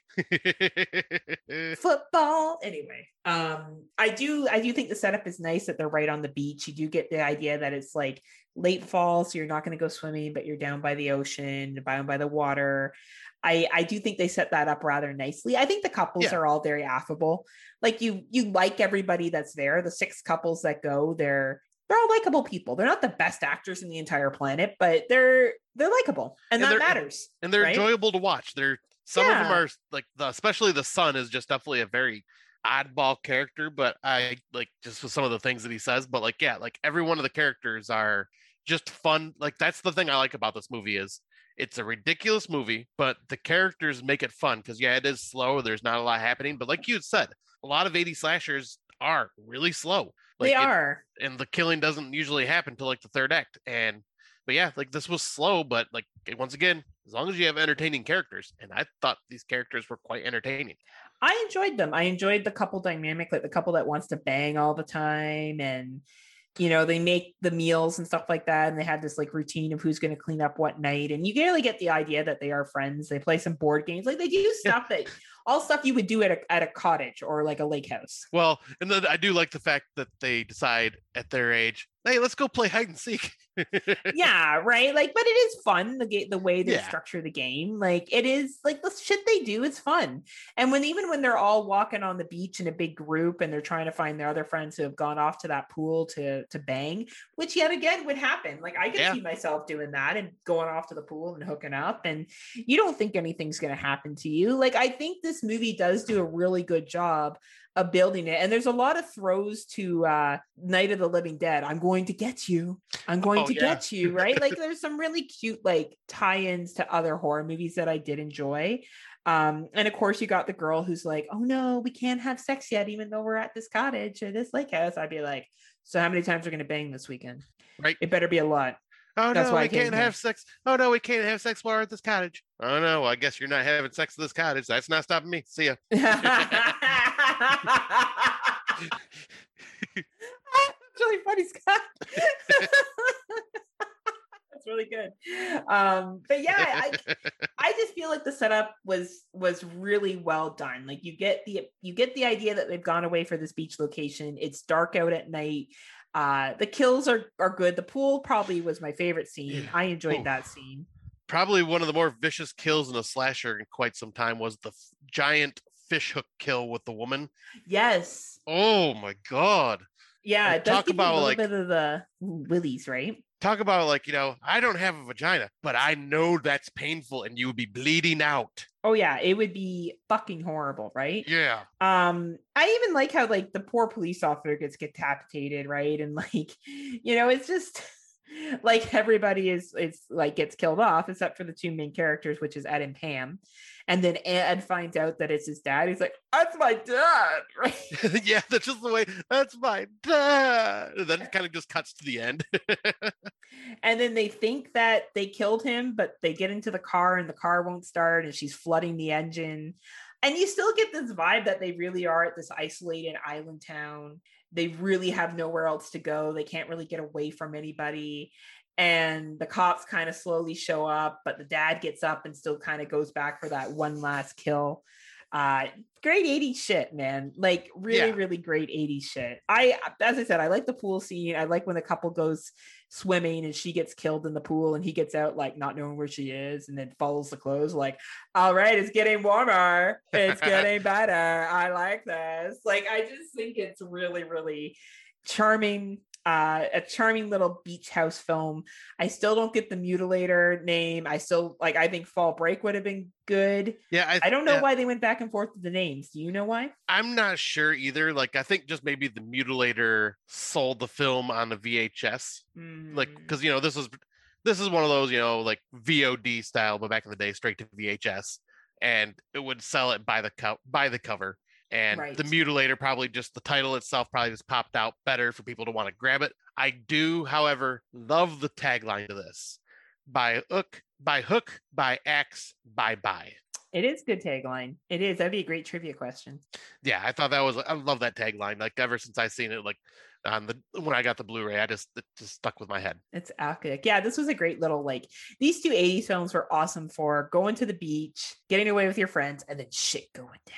One's a slasher, one's like a creature feature, but man, good little 80 films that really represent the good times of going to the beach with your friends and, just getting away on a fall break or, living in a seaside town, just trying to make it with your loved one that you sing at karaoke with every Saturday night at the bar. But then we jump ahead to the late 2000s and like 2015. Yeah. And this is classic. And well, and this one is why I was talking about definitely along the lines of Blood Beach, because The Sands, released August 28th, 2015, is an homage to Blood Beach. I actually looked this up and yep, they were inspired by the movie Blood Beach by the whole. Don't say. Yeah, I mean, obviously, if you watch the movie, you can tell. But a group of teenagers find a mysterious egg on a beach. It was more a party of teenagers finds a mysterious egg on the beach, and it hatches the next day and turns into a terrifying monster. This one is definitely one thing I will say right off the bat. This suffers horribly from very poor CGI and trying to show too much. It's a shame that they did that because the acting in this actually isn't that bad. No, I'll say, like, I actually enjoyed all the characters in this. Like, even the asshole characters, they were, like, believable. Yeah. And, like, they actually, build up a little bit of the drama between the main character and the ex-boyfriend. And, like, they set that all up perfectly. And, like, the beginning, they set it up with how they're all just, like, basically on spring break partying on this beach like you would. It starts off like found footage, right? So someone's videotaping or video recording this party. They're all just partying on the beach, as you said. And then they find this, like, weird fucking looking egg thing. And I think they basically open it. Yeah, it's either I think they end up putting it on the fire, and that's what makes it hatch. Right. And they wake up the next day all fucking hungover. The one guy's in a barrel. The other people are passed out in the car. The other two are in the lifeguard stand. Yep, and then everyone else on the beach is just mysteriously gone, but all their stuff is still there. Right, and then they put it together that everybody's gone. They're just super hungover at first. It's really, really cool. Like you don't think anything's wrong at first until the first guy gets up. Is it the guy or the girl that gets up first? It's the girl that once again just wanted to show some teen, a topless girl on the picnic table. She gets up and puts her feet in the sand, and then all of a sudden she just can't move. Right. And then she puts her hand in there, once again, can't move, and she's stuck in that position. But they pan over to the other guy who wants to go help her, who trips and falls. They show what happens to him, but they never go back to show what happened to her. You just assume she's gone. You just assume that, yeah, that's true. That's true. You assume that she got eaten, but you do see his face being eaten. Yeah, I was going to say, like, even with, like, the bad CGI, that's still... I thought that was pretty good. Yeah. I thought that was more practical special effects that they did there. It looked like they might have had some practical there, but it was still a lot of CGI with the way, like, because you see his whole face, basically just this eye falling out and everything. Yeah, it definitely had some, and I think their reactions were good. If that was just CGI, by the way, I think they did pretty good for pretending that their face was falling off. Like, these were obviously B-listed actors. You know, when your biggest name is Jamie Kennedy, as much as I like Jamie Kennedy, let's be real here, right? Oof, so, like, in this character, we'll get to that. Who was in there for like 15 seconds, but it was, I like the setup of it. Once they figure out when the dude and the chick die, and they're like, holy fuck, we can't touch the sand. Slenderman's behind you, watch out. So it's, like, this movie, unlike the other movies we've seen, like Blood Beach was on the sand for a lot of it. I would say The Mutilator and our last film were more similar. But this really is like, you don't get a break from the beach. It is the one set that they are on for the entire film. Yep, like they are literally in this one setting the whole time. They don't leave that setting, and like I like it because like you said, like the acting is good. Like one of the other things I like about this is where it's like an homage to obviously Blood Beach with the creature in the sand, but it's also, I feel, an homage to Tremors because they can't touch the sand. If they step on the ground, they're fucked, basically. And so they are forced to be in these spots, like either straight out in the sun being baked alive and not having any water to like hydrate themselves or to protect themselves from the sun. You have the poor guy that's shoved in the trash can, like with the barrel, because he was drunk, passed out. And he was annoying, but his panic was believable. Yes. Like, I felt so bad for him because, he's literally like, he's a much larger guy shoved in this metal trash can and was passed out overnight and stuck in there. That has to have hurt, being just shoved in that thing. And then I would assume then you're being baked on top of that because you're out in the open sun, and the barrel is metal, so that's getting hot as well. Yeah. And he can't turn around and see what's going on because he's stuck in one position, so he can only turn so far. Like, I honestly felt bad for that guy. Like, this was my second watch. I watched this same. right before, and I honestly enjoy this film. I think for a beach horror film, I know it's a 2015. I don't think the character development is as deep as like the 1980s films. Like, when we say character development, like, you meet the characters right away and you're developing as the story's going, where in an 80s film, you develop the relationships, and then the horror really takes place. You might have a couple things that happen here or there, but the real kit and caboodle, as you said, happens in the third act. This, you have shit happening right away, but it was, you are kind of feeling their relationships and their stress, and you do have, like, obviously they'd be super dehydrated by this point. Like, they put on sunscreen and throw it to each other and stuff. Like, you got to suspend disbelief a little bit too. Like, obviously, because I think the only way they'd be dead, right? But because I think the only thing that they ended up getting to hydrate themselves was a couple cans of pop. Yeah. And that's like, not going to hydrate. That's going to dehydrate you more than anything. But you just kind of go, you write that off as movie. But they figure out if you cover your feet. So then Jamie Kennedy shows up in the truck, and they're yelling at him to not get out of it. Now, before we lead to that part, what I really appreciated, there was a beautiful blonde woman in a very beautiful bikini. She was obviously, I'm assuming she's a model. I think they all are models in this. Yeah, because they're all good looking. All good looking people, right? But she tries to, like, she's the one that's figuring shit out. Did you notice that? She would be the one being like, no, that doesn't make sense biologically wise, blah, blah, blah, blah, blah. And I'm glad they made her that character. Like, I'm glad that she wasn't wearing a lot. So she looked beautiful. She looked great, nice body, but she also like came up with shit. Yeah. Like, she was also trying to solve the problem. She's like, I don't know what to do, guys. I'm so dumb. Like, they didn't do that stereotype with her. She was like, no, we need to like no one was stupid. Everyone was trying to figure out how to solve the problem. Right. And like even the ex-boyfriend or whatever, like, I loved his idea where he's like, well, he was a surfer. They have the surfboards, which I thought was cool that they showed that this creature has a level of intelligence to it. Because like we were saying with a lot of these characters, they all were not dum-dums. They were trying to figure out smart. Yeah. And he figured out, like, you know, I'm going to put the surfboards that are on the back of this car in the sand and try to walk across to get to this bag of supplies by the picnic table. And like, you know, I like how he was doing that. Unfortunately for him, this is when we find out that this creature or whatever it is smart and is actually trying to take away the surfboard from underneath his feet. Yeah, it knocks him down, and he gets that on his stomach. Yeah, he gets literally just stung almost like a jellyfish. Now, that was practical, wasn't it? I think that one was a mix, but I think that one definitely, because it looked like it was a prosthetic on his stomach. Yeah. I think when it burst, it was like the CGI, but yes, but when it was just there, it looked practical, right? Yeah, and it actually looked good even with the CGI. Yeah, there, like, because I think it was a simple effect. With some of the other stuff they try to show, when they try to show too much of an extravagant effect. I agree. Like, even the sand, like the little tentacles reaching up from the sand. Jenny Kennedy shows up and he's all like, you know, you guys on the marijuana? You guys doing the smoky? Like, it's his lyrics. I will give Jamie Kennedy credit. He does deliver shit well. He does. You know, he did come across as an asshole cop. Yet again, he's only reading what's written for him. Let's be clear here, right? So, you know, it's, you know, and then he bends down to pick up his keys. And he gets like pepper spray, and then it like rips his arm off, which is where you get the really cheesy CGI. But yeah, I thought he was going to be in a lot more but he was literally in it for 5 minutes. Yeah, and this is the part that always just, like, for the second time watching it, just threw me off, because there is no real hint of comedy throughout this movie until he shows up. And then it's just like, it just felt unnecessary to be comedic in that scene.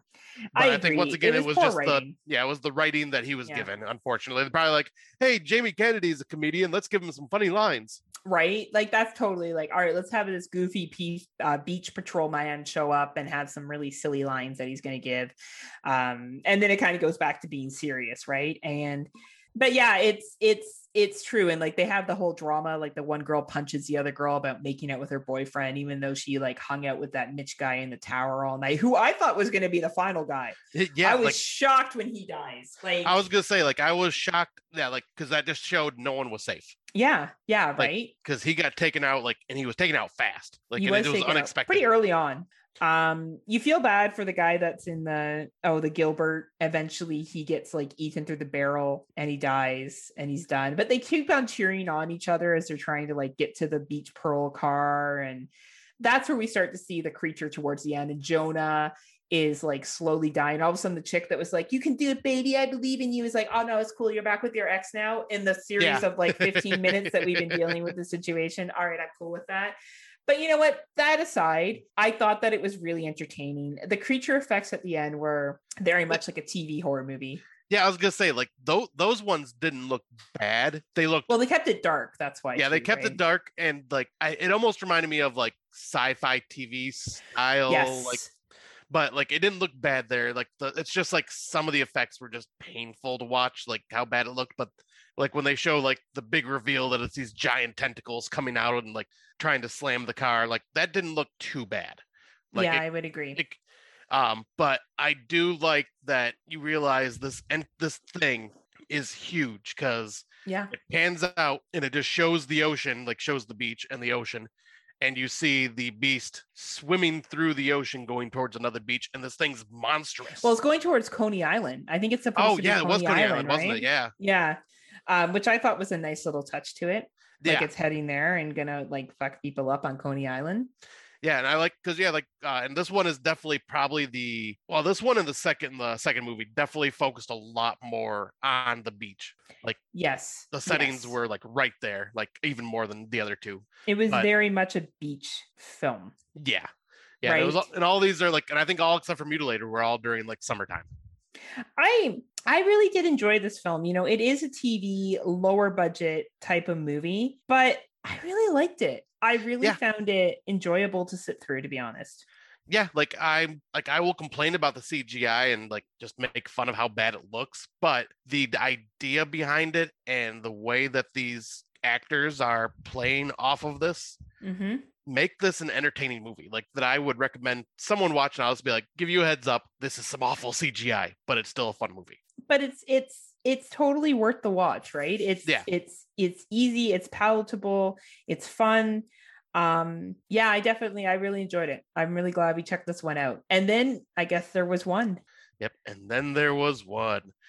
This one is The Beach House, which was released October 22nd, 2020.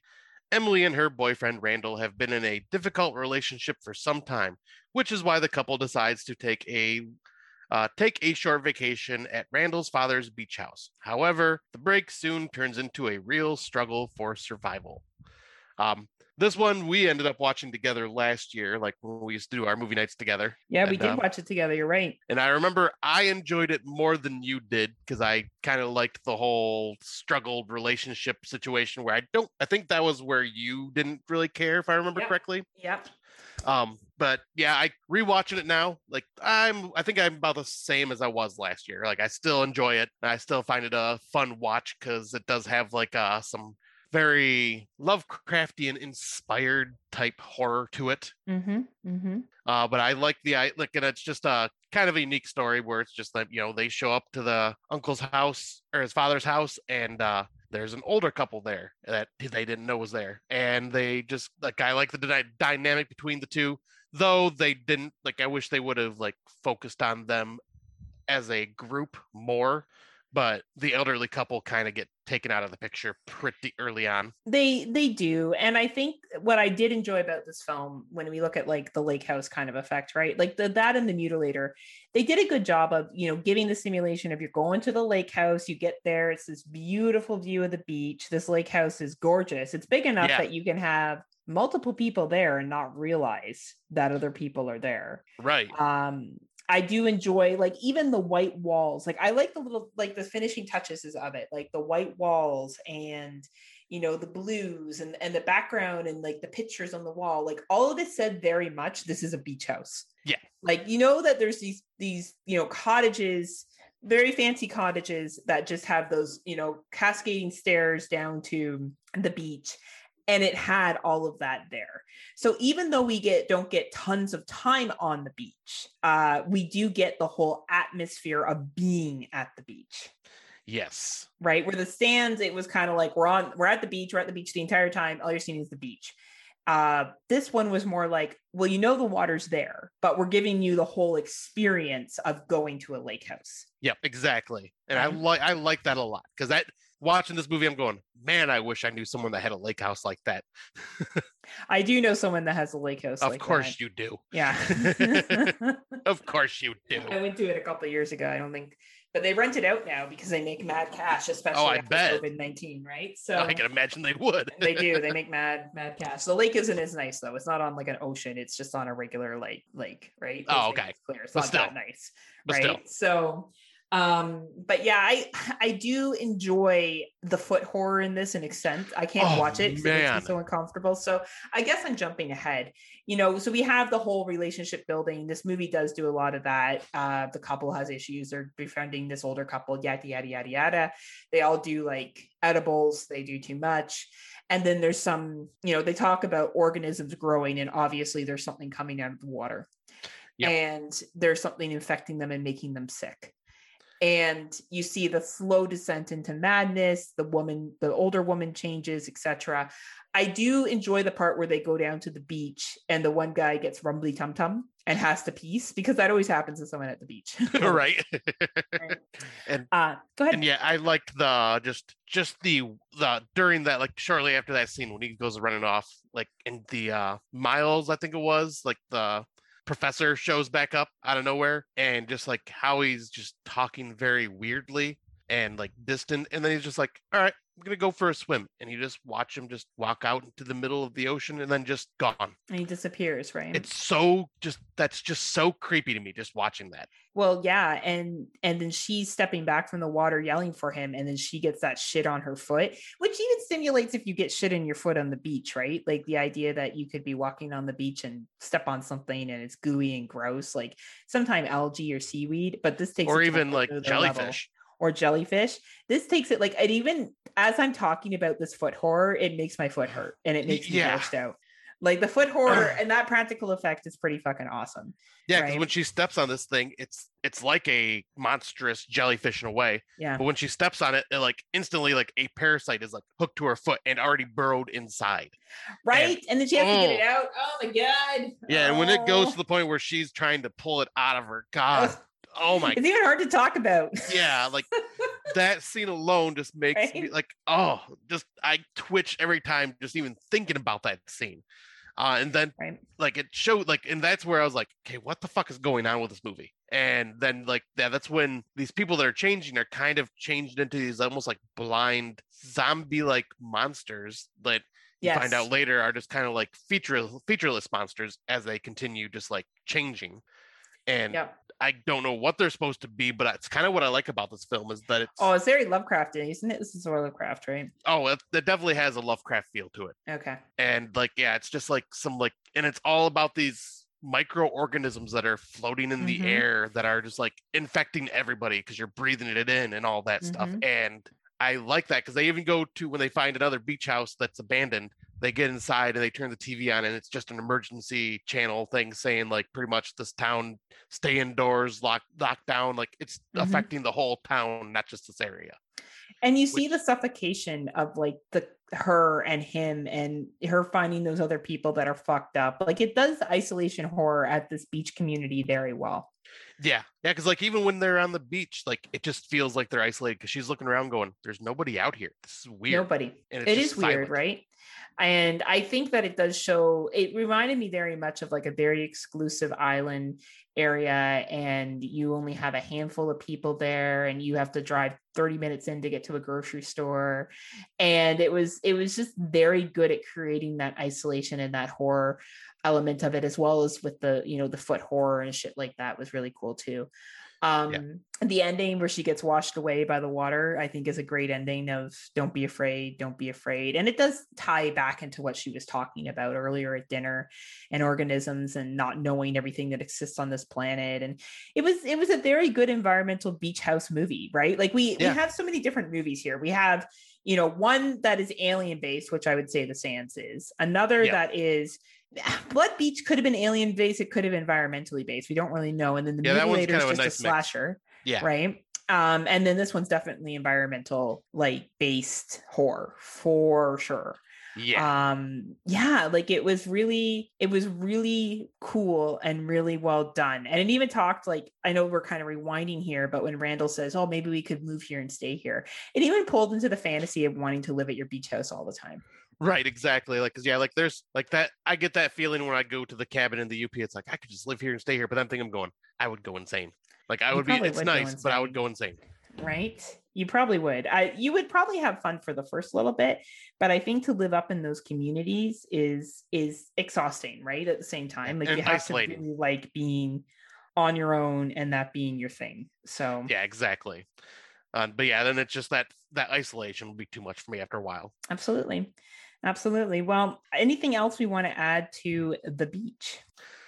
Nothing that I can think of except for like I do love these beach horror films. Like they do bring in like that just feeling of summer.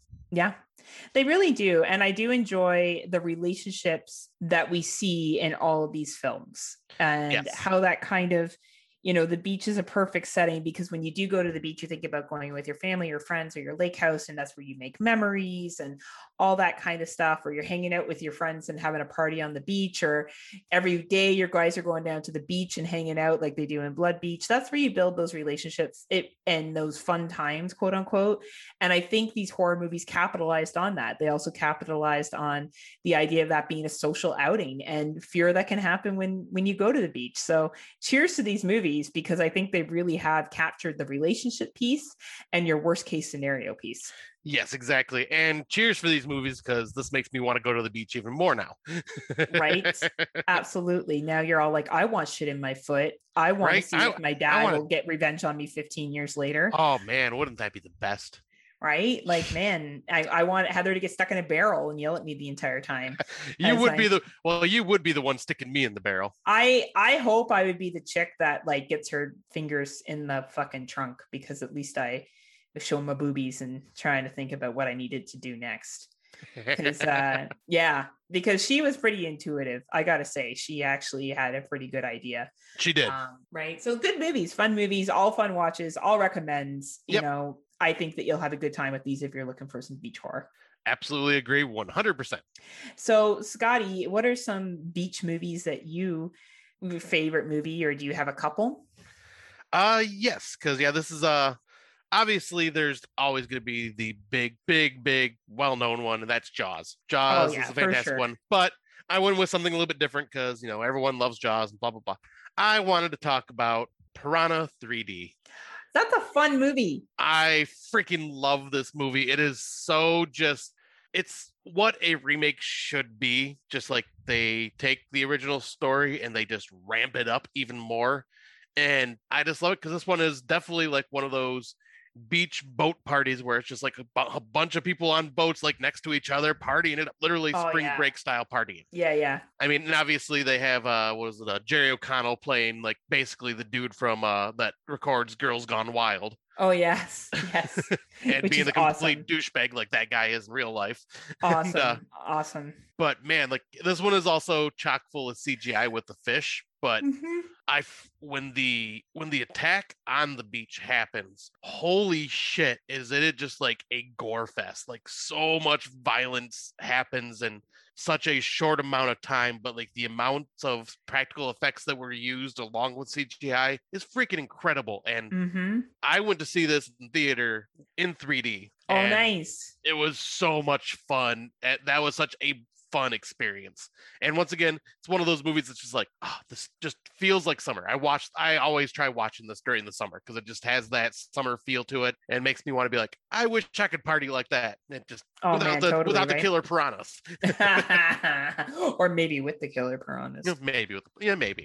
But that was the one I wanted to bring to the table because it's just a super fun movie. Like if there's someone that hasn't seen this yet, I highly recommend it because it doesn't take itself seriously, but it's also just like an awesome homage to a lot of horror, and it's just super violent. I couldn't agree more. I really dig that movie. I like movies like this. I like when they're fluffy and fun. Mine's going to be Aqua Slash from 2020. I love Aqua Slash. I think that movie is fucking hilarious. That movie is so much fun. It's a B film all the way. And yes, it takes place at a water park, but there's also a beach. So it's all just water themed, and they have this crazy scene with the water slide at the end because that's what you're watching it for. That one, and I wanted to also give a shout out to The Shallows with Blake Lively. I think that did a great job of beach horror as well, just a little bit different, right? Like that one I think took itself more seriously, but it does definitely, majority of it is on the beach. Like the whole thing is she gets there and she's trying to survive being on this beach. It's very similar to The Sands in the sense that it's in one location. Yep. And it's also, and that also kind of covers like another style of beach where it's like she found a secluded beach to do this at. Yes. Like there's those two other surfer dudes there, but like. Yeah, but it's not like big party central beach, like huge public beach. Like it's like just kind of a little thing off to the side that you may go visit. And I dig that one, but man, I got to watch Aqua Slash again because I fucking love that movie. We need to do a water park one. Yeah, because we could do Piranha 3 Double D. We absolutely could. Aqua Slash. Right. I bet there's enough we could probably cover a topic like that at some we point. could probably find some other ones that have like, even if it's like a resort, maybe we could tie in like Club Dread or something like that. Right. Like, see what we can do. We can be flexible with our themes. We'll see what the boss says. Oh, wait, that's us. So that's right. We the boss. We can be as flexible as we want. So I am very flexible. Oh yeah, you are. But yeah, like these beach movies are just so like, that's what you feel summer's coming. Like the camp theme movies as well, like Sleepaway Camp and The Burning and other stuff like that. Like you just totally dive, headfirst into this, and you just have such a good time with them. Absolutely agree. It's like, it brings that feeling of the season. It really does. It really does. Our next episode, we will be talking more about, was it lakes? What are we doing? Lake houses and lakes just in general. Cause like, not everybody can get to like a really nice, like tropical beach or anything like that, but some can find like just a house that's next to a lake and just enjoy their vacation. So we're going to talk about, or it can be like the last house on the left and you get fucked up. That's true. The lake. That's very true. Right. So, and then we'll be doing our top 80s horror slashers, top 5 horror slashers from the 80s, which is going to be tough. Like there are a lot of good ones. There's a lot of good ones, and then there's a lot of ones that people like maybe don't think are good. Like I love Final Exam. I think that shit's hilarious, and the one of Fatal Games, I think that one's really funny too. Oh, Fatal Games! Oh my god! I just really enjoy some of these 80s slashers, and they're just fucking epic. Like they're easy to watch, and for some of them, yeah, they kind of all like jumped off of each other. We just did a review of Cheerleader Camp on the Slumber Party Massacre. Like that movie's so cheesy. It's fun though. It's fun. It is a fun slasher. Like I have fun with that one, but it's really cheesy. Like do it again. And what was it? The rap breakdown that they do in the middle of the. Yes. And like the mascot breakdancing. No, I only gave it a 2.5 out of 5. I'd probably float between a 2.5 and a 3. Yep, that's about where I'm at. Right. Like it's it is what it is, right? It is missing some good writing. It is missing some like clarity with the plot and some other shit that to make you care. You care about, the mascot character, but not a lot of other people. So anyway, if anyone's interested in listening to us talk about that episode will be dropping soon on the Slumber Party Massacre. It's very summary as well. And Scott, you have a controllers up, cards down. I say Scott because I am taking a break from this episode. So yeah, she's too good for us. Yeah, I'm getting drunk. That's why I won't be on that episode. But Scott will be making sure that everything goes well. Yep. I think this will be episode 5, and I believe we will have 2 guests on this episode. Oh. I will keep it a secret for now. So Scott's having a threesome on the next controllers up, cards down. Scott's like, I am. Treat me like a Chinese finger trap. Oh my god. Oh, Scotty, you're too much. You're too much. I think we should talk to the hot babe that you're talking to online and let her know.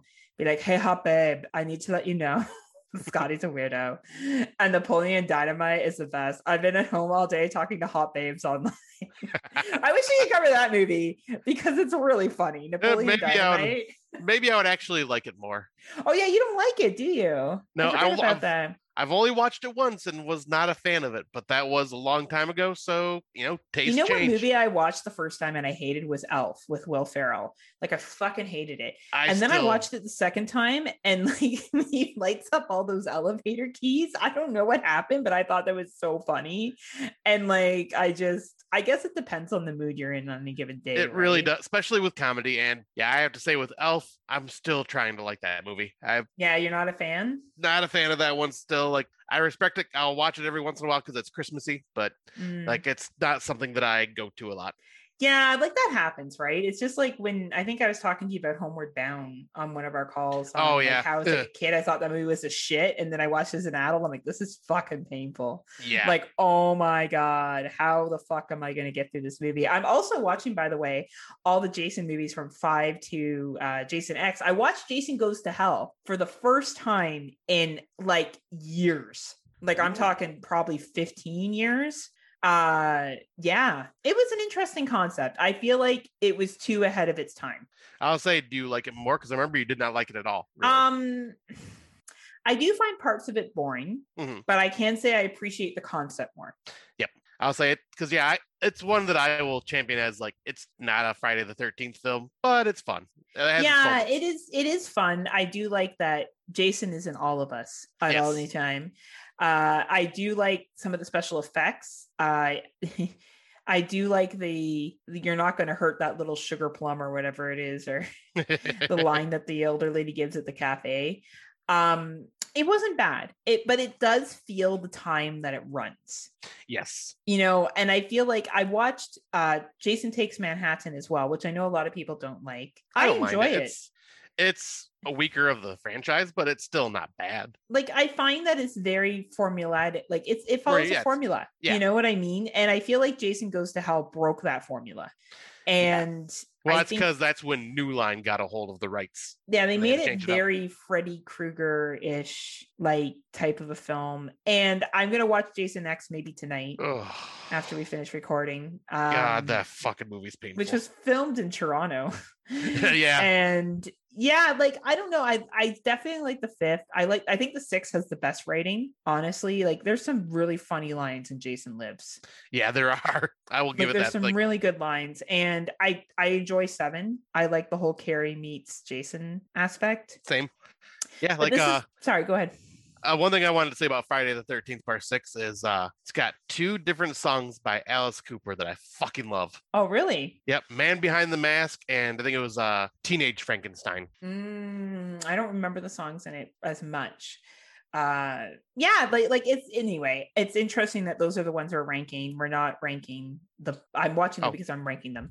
Yeah, on Slumber Party Mask. Not here. Scott and I did that. I don't even know if we would be doing the whole franchise. Yeah, and like, it would be pretty quick. It would be like, Scott would be like, I like 1, 2, 3, da da da, and I'd be like, I like blah blah blah, and that would be like the end of it. Right. Scott and I don't debate. Like, we'll be like, oh, that's what you like, cool. That's what I like, cool. Okay, moving on. Like, I don't give a shit. And that's the hardest thing for me, is that I don't really care what other people like. Yeah, exactly. Like, I don't care. Like, I teach you about Gremlins and shit, but obviously I think it's a decent movie. And, people like what they like. I'm not going to sit there and tell them it's not a good movie, or this movie's better than another one, or this one should be ranked the best. Like, I'm going to have a really hard time when I have to do that on Slumber Party, because I just don't care. Right. Like, I don't. Like, if someone's like, I don't know, like, what's your favorite? What would be your ranking of the Friday the 13th if you had to go just off the top of your head? Okay. Yeah. So it's 2, 4, 5. Okay, 2, 4. Okay, 5. So those are your top 3. Yep. Okay. Then it would be 6, 7. 6, 7 are your middles. 1. 1's really far 3. back for you, huh? Yeah, I'll say, like, I like it, but I like my Jason movies with Jason. Okay, fair enough. And like, then I have a lot of respect for Part 1. Don't get me wrong, Dave Z, don't hate me, but like, Part 1 was a pioneer, right? Yeah. But the series went a whole different direction after Part 1. Yep, and I'm ranking by entertainment, of course. Like, which ones? Yeah, I find your personal more enjoyment, absolutely, yeah. Right. And then it would be that'd be 3, 8, Goes to Hell, X. Yeah, X would be last. What about the remake? Oh yeah, the remake. Oh shit, that would probably go. That'd be between 6 and 7. Yeah, I'm not as passionate about the Friday series. Hence where Friday Nightmares. I'm the nightmare piece. But I would say probably 2 or 4. I think I agree with your 2, 4 rating. I think that's fair. And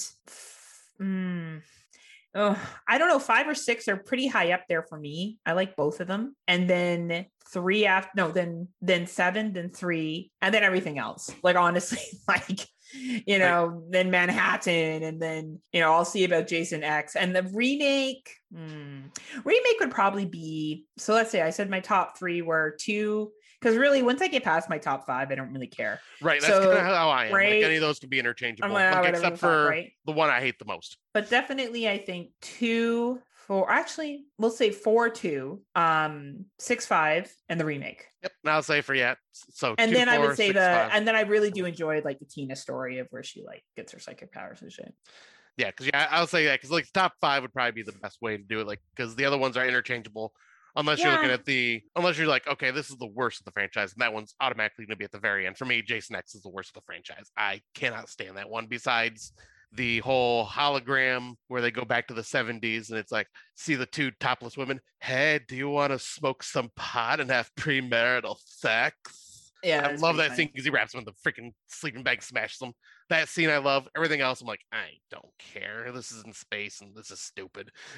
Yeah, I get you. What about the Friday Nightmares? Or sorry, Friday Nightmares. Yeah, rank our episode, Scott. What's Friday your number Nightmares? one? All right, let's go. What about Nightmare on Elm Street series, including the remake? Oh, okay. So Nightmare on Elm Street would be 132, 4, 6. Well, 4, New Nightmare, remake, 6, 5. Yeah, I think I'm not far off from you. I think I would be 1, 3, 2, 4, 5, 6, and then the remake. Even though What about New Nightmare? Oh, New Nightmare. Shit. New Nightmare. Okay, so 1, 3, 2, New Nightmare, and then 4, 5, 6, remake. And the only reason I put the remake at the bottom is because I think the writing was challenging at parts and some of the acting. But I think that movie actually had gusto to it. We talked about that in our remakes episode. But yeah, that's interesting, right? But like, honestly, if we did episodes of like ranking them and you were like, oh, this is my ranking, I'd be like, yet again, we'd be like, all right. I could never get a good enough argument to you to say, no, 4 should be number 1 for you for Fridays and not 2. Like, right. I can never come up with a good enough argument. Like, I'd be like, because I really like it because Tommy's in it. Like, I don't have that in me. I don't have it in my Heather soul. Yeah, like I could probably debate certain movies, but not something like this. Like I just can't. I just don't have the heart for it. Like if someone said to me, Us is a shitty film and it should have never been made, I'd be like, well, that's fine. You feel that way, but there's a lot of political messages, blah, blah, blah. There's like, I don't fucking like it. I'd be like, okay, that's fine. If they were like, it's an objectively a bad film, I'd be like, well, no, it's not. It's like how I feel about Midsommar. I'm not a huge Midsommar fan. I've never made any bones about that, but I can still respect what the movie did. And how it was acted. You don't say it's a bad movie. No, it's not. Just because I didn't personally like it doesn't mean that it's a bad film. Right. And I think that when you have that approach, it's really hard for you to debate with people because you just don't like, unless it's an angry political social message. I'm not interested. Right. Or cookouts and barbecues. Yes. That's the other thing too. Or that like the real drinks that I'm going to have at the cookouts and barbecues.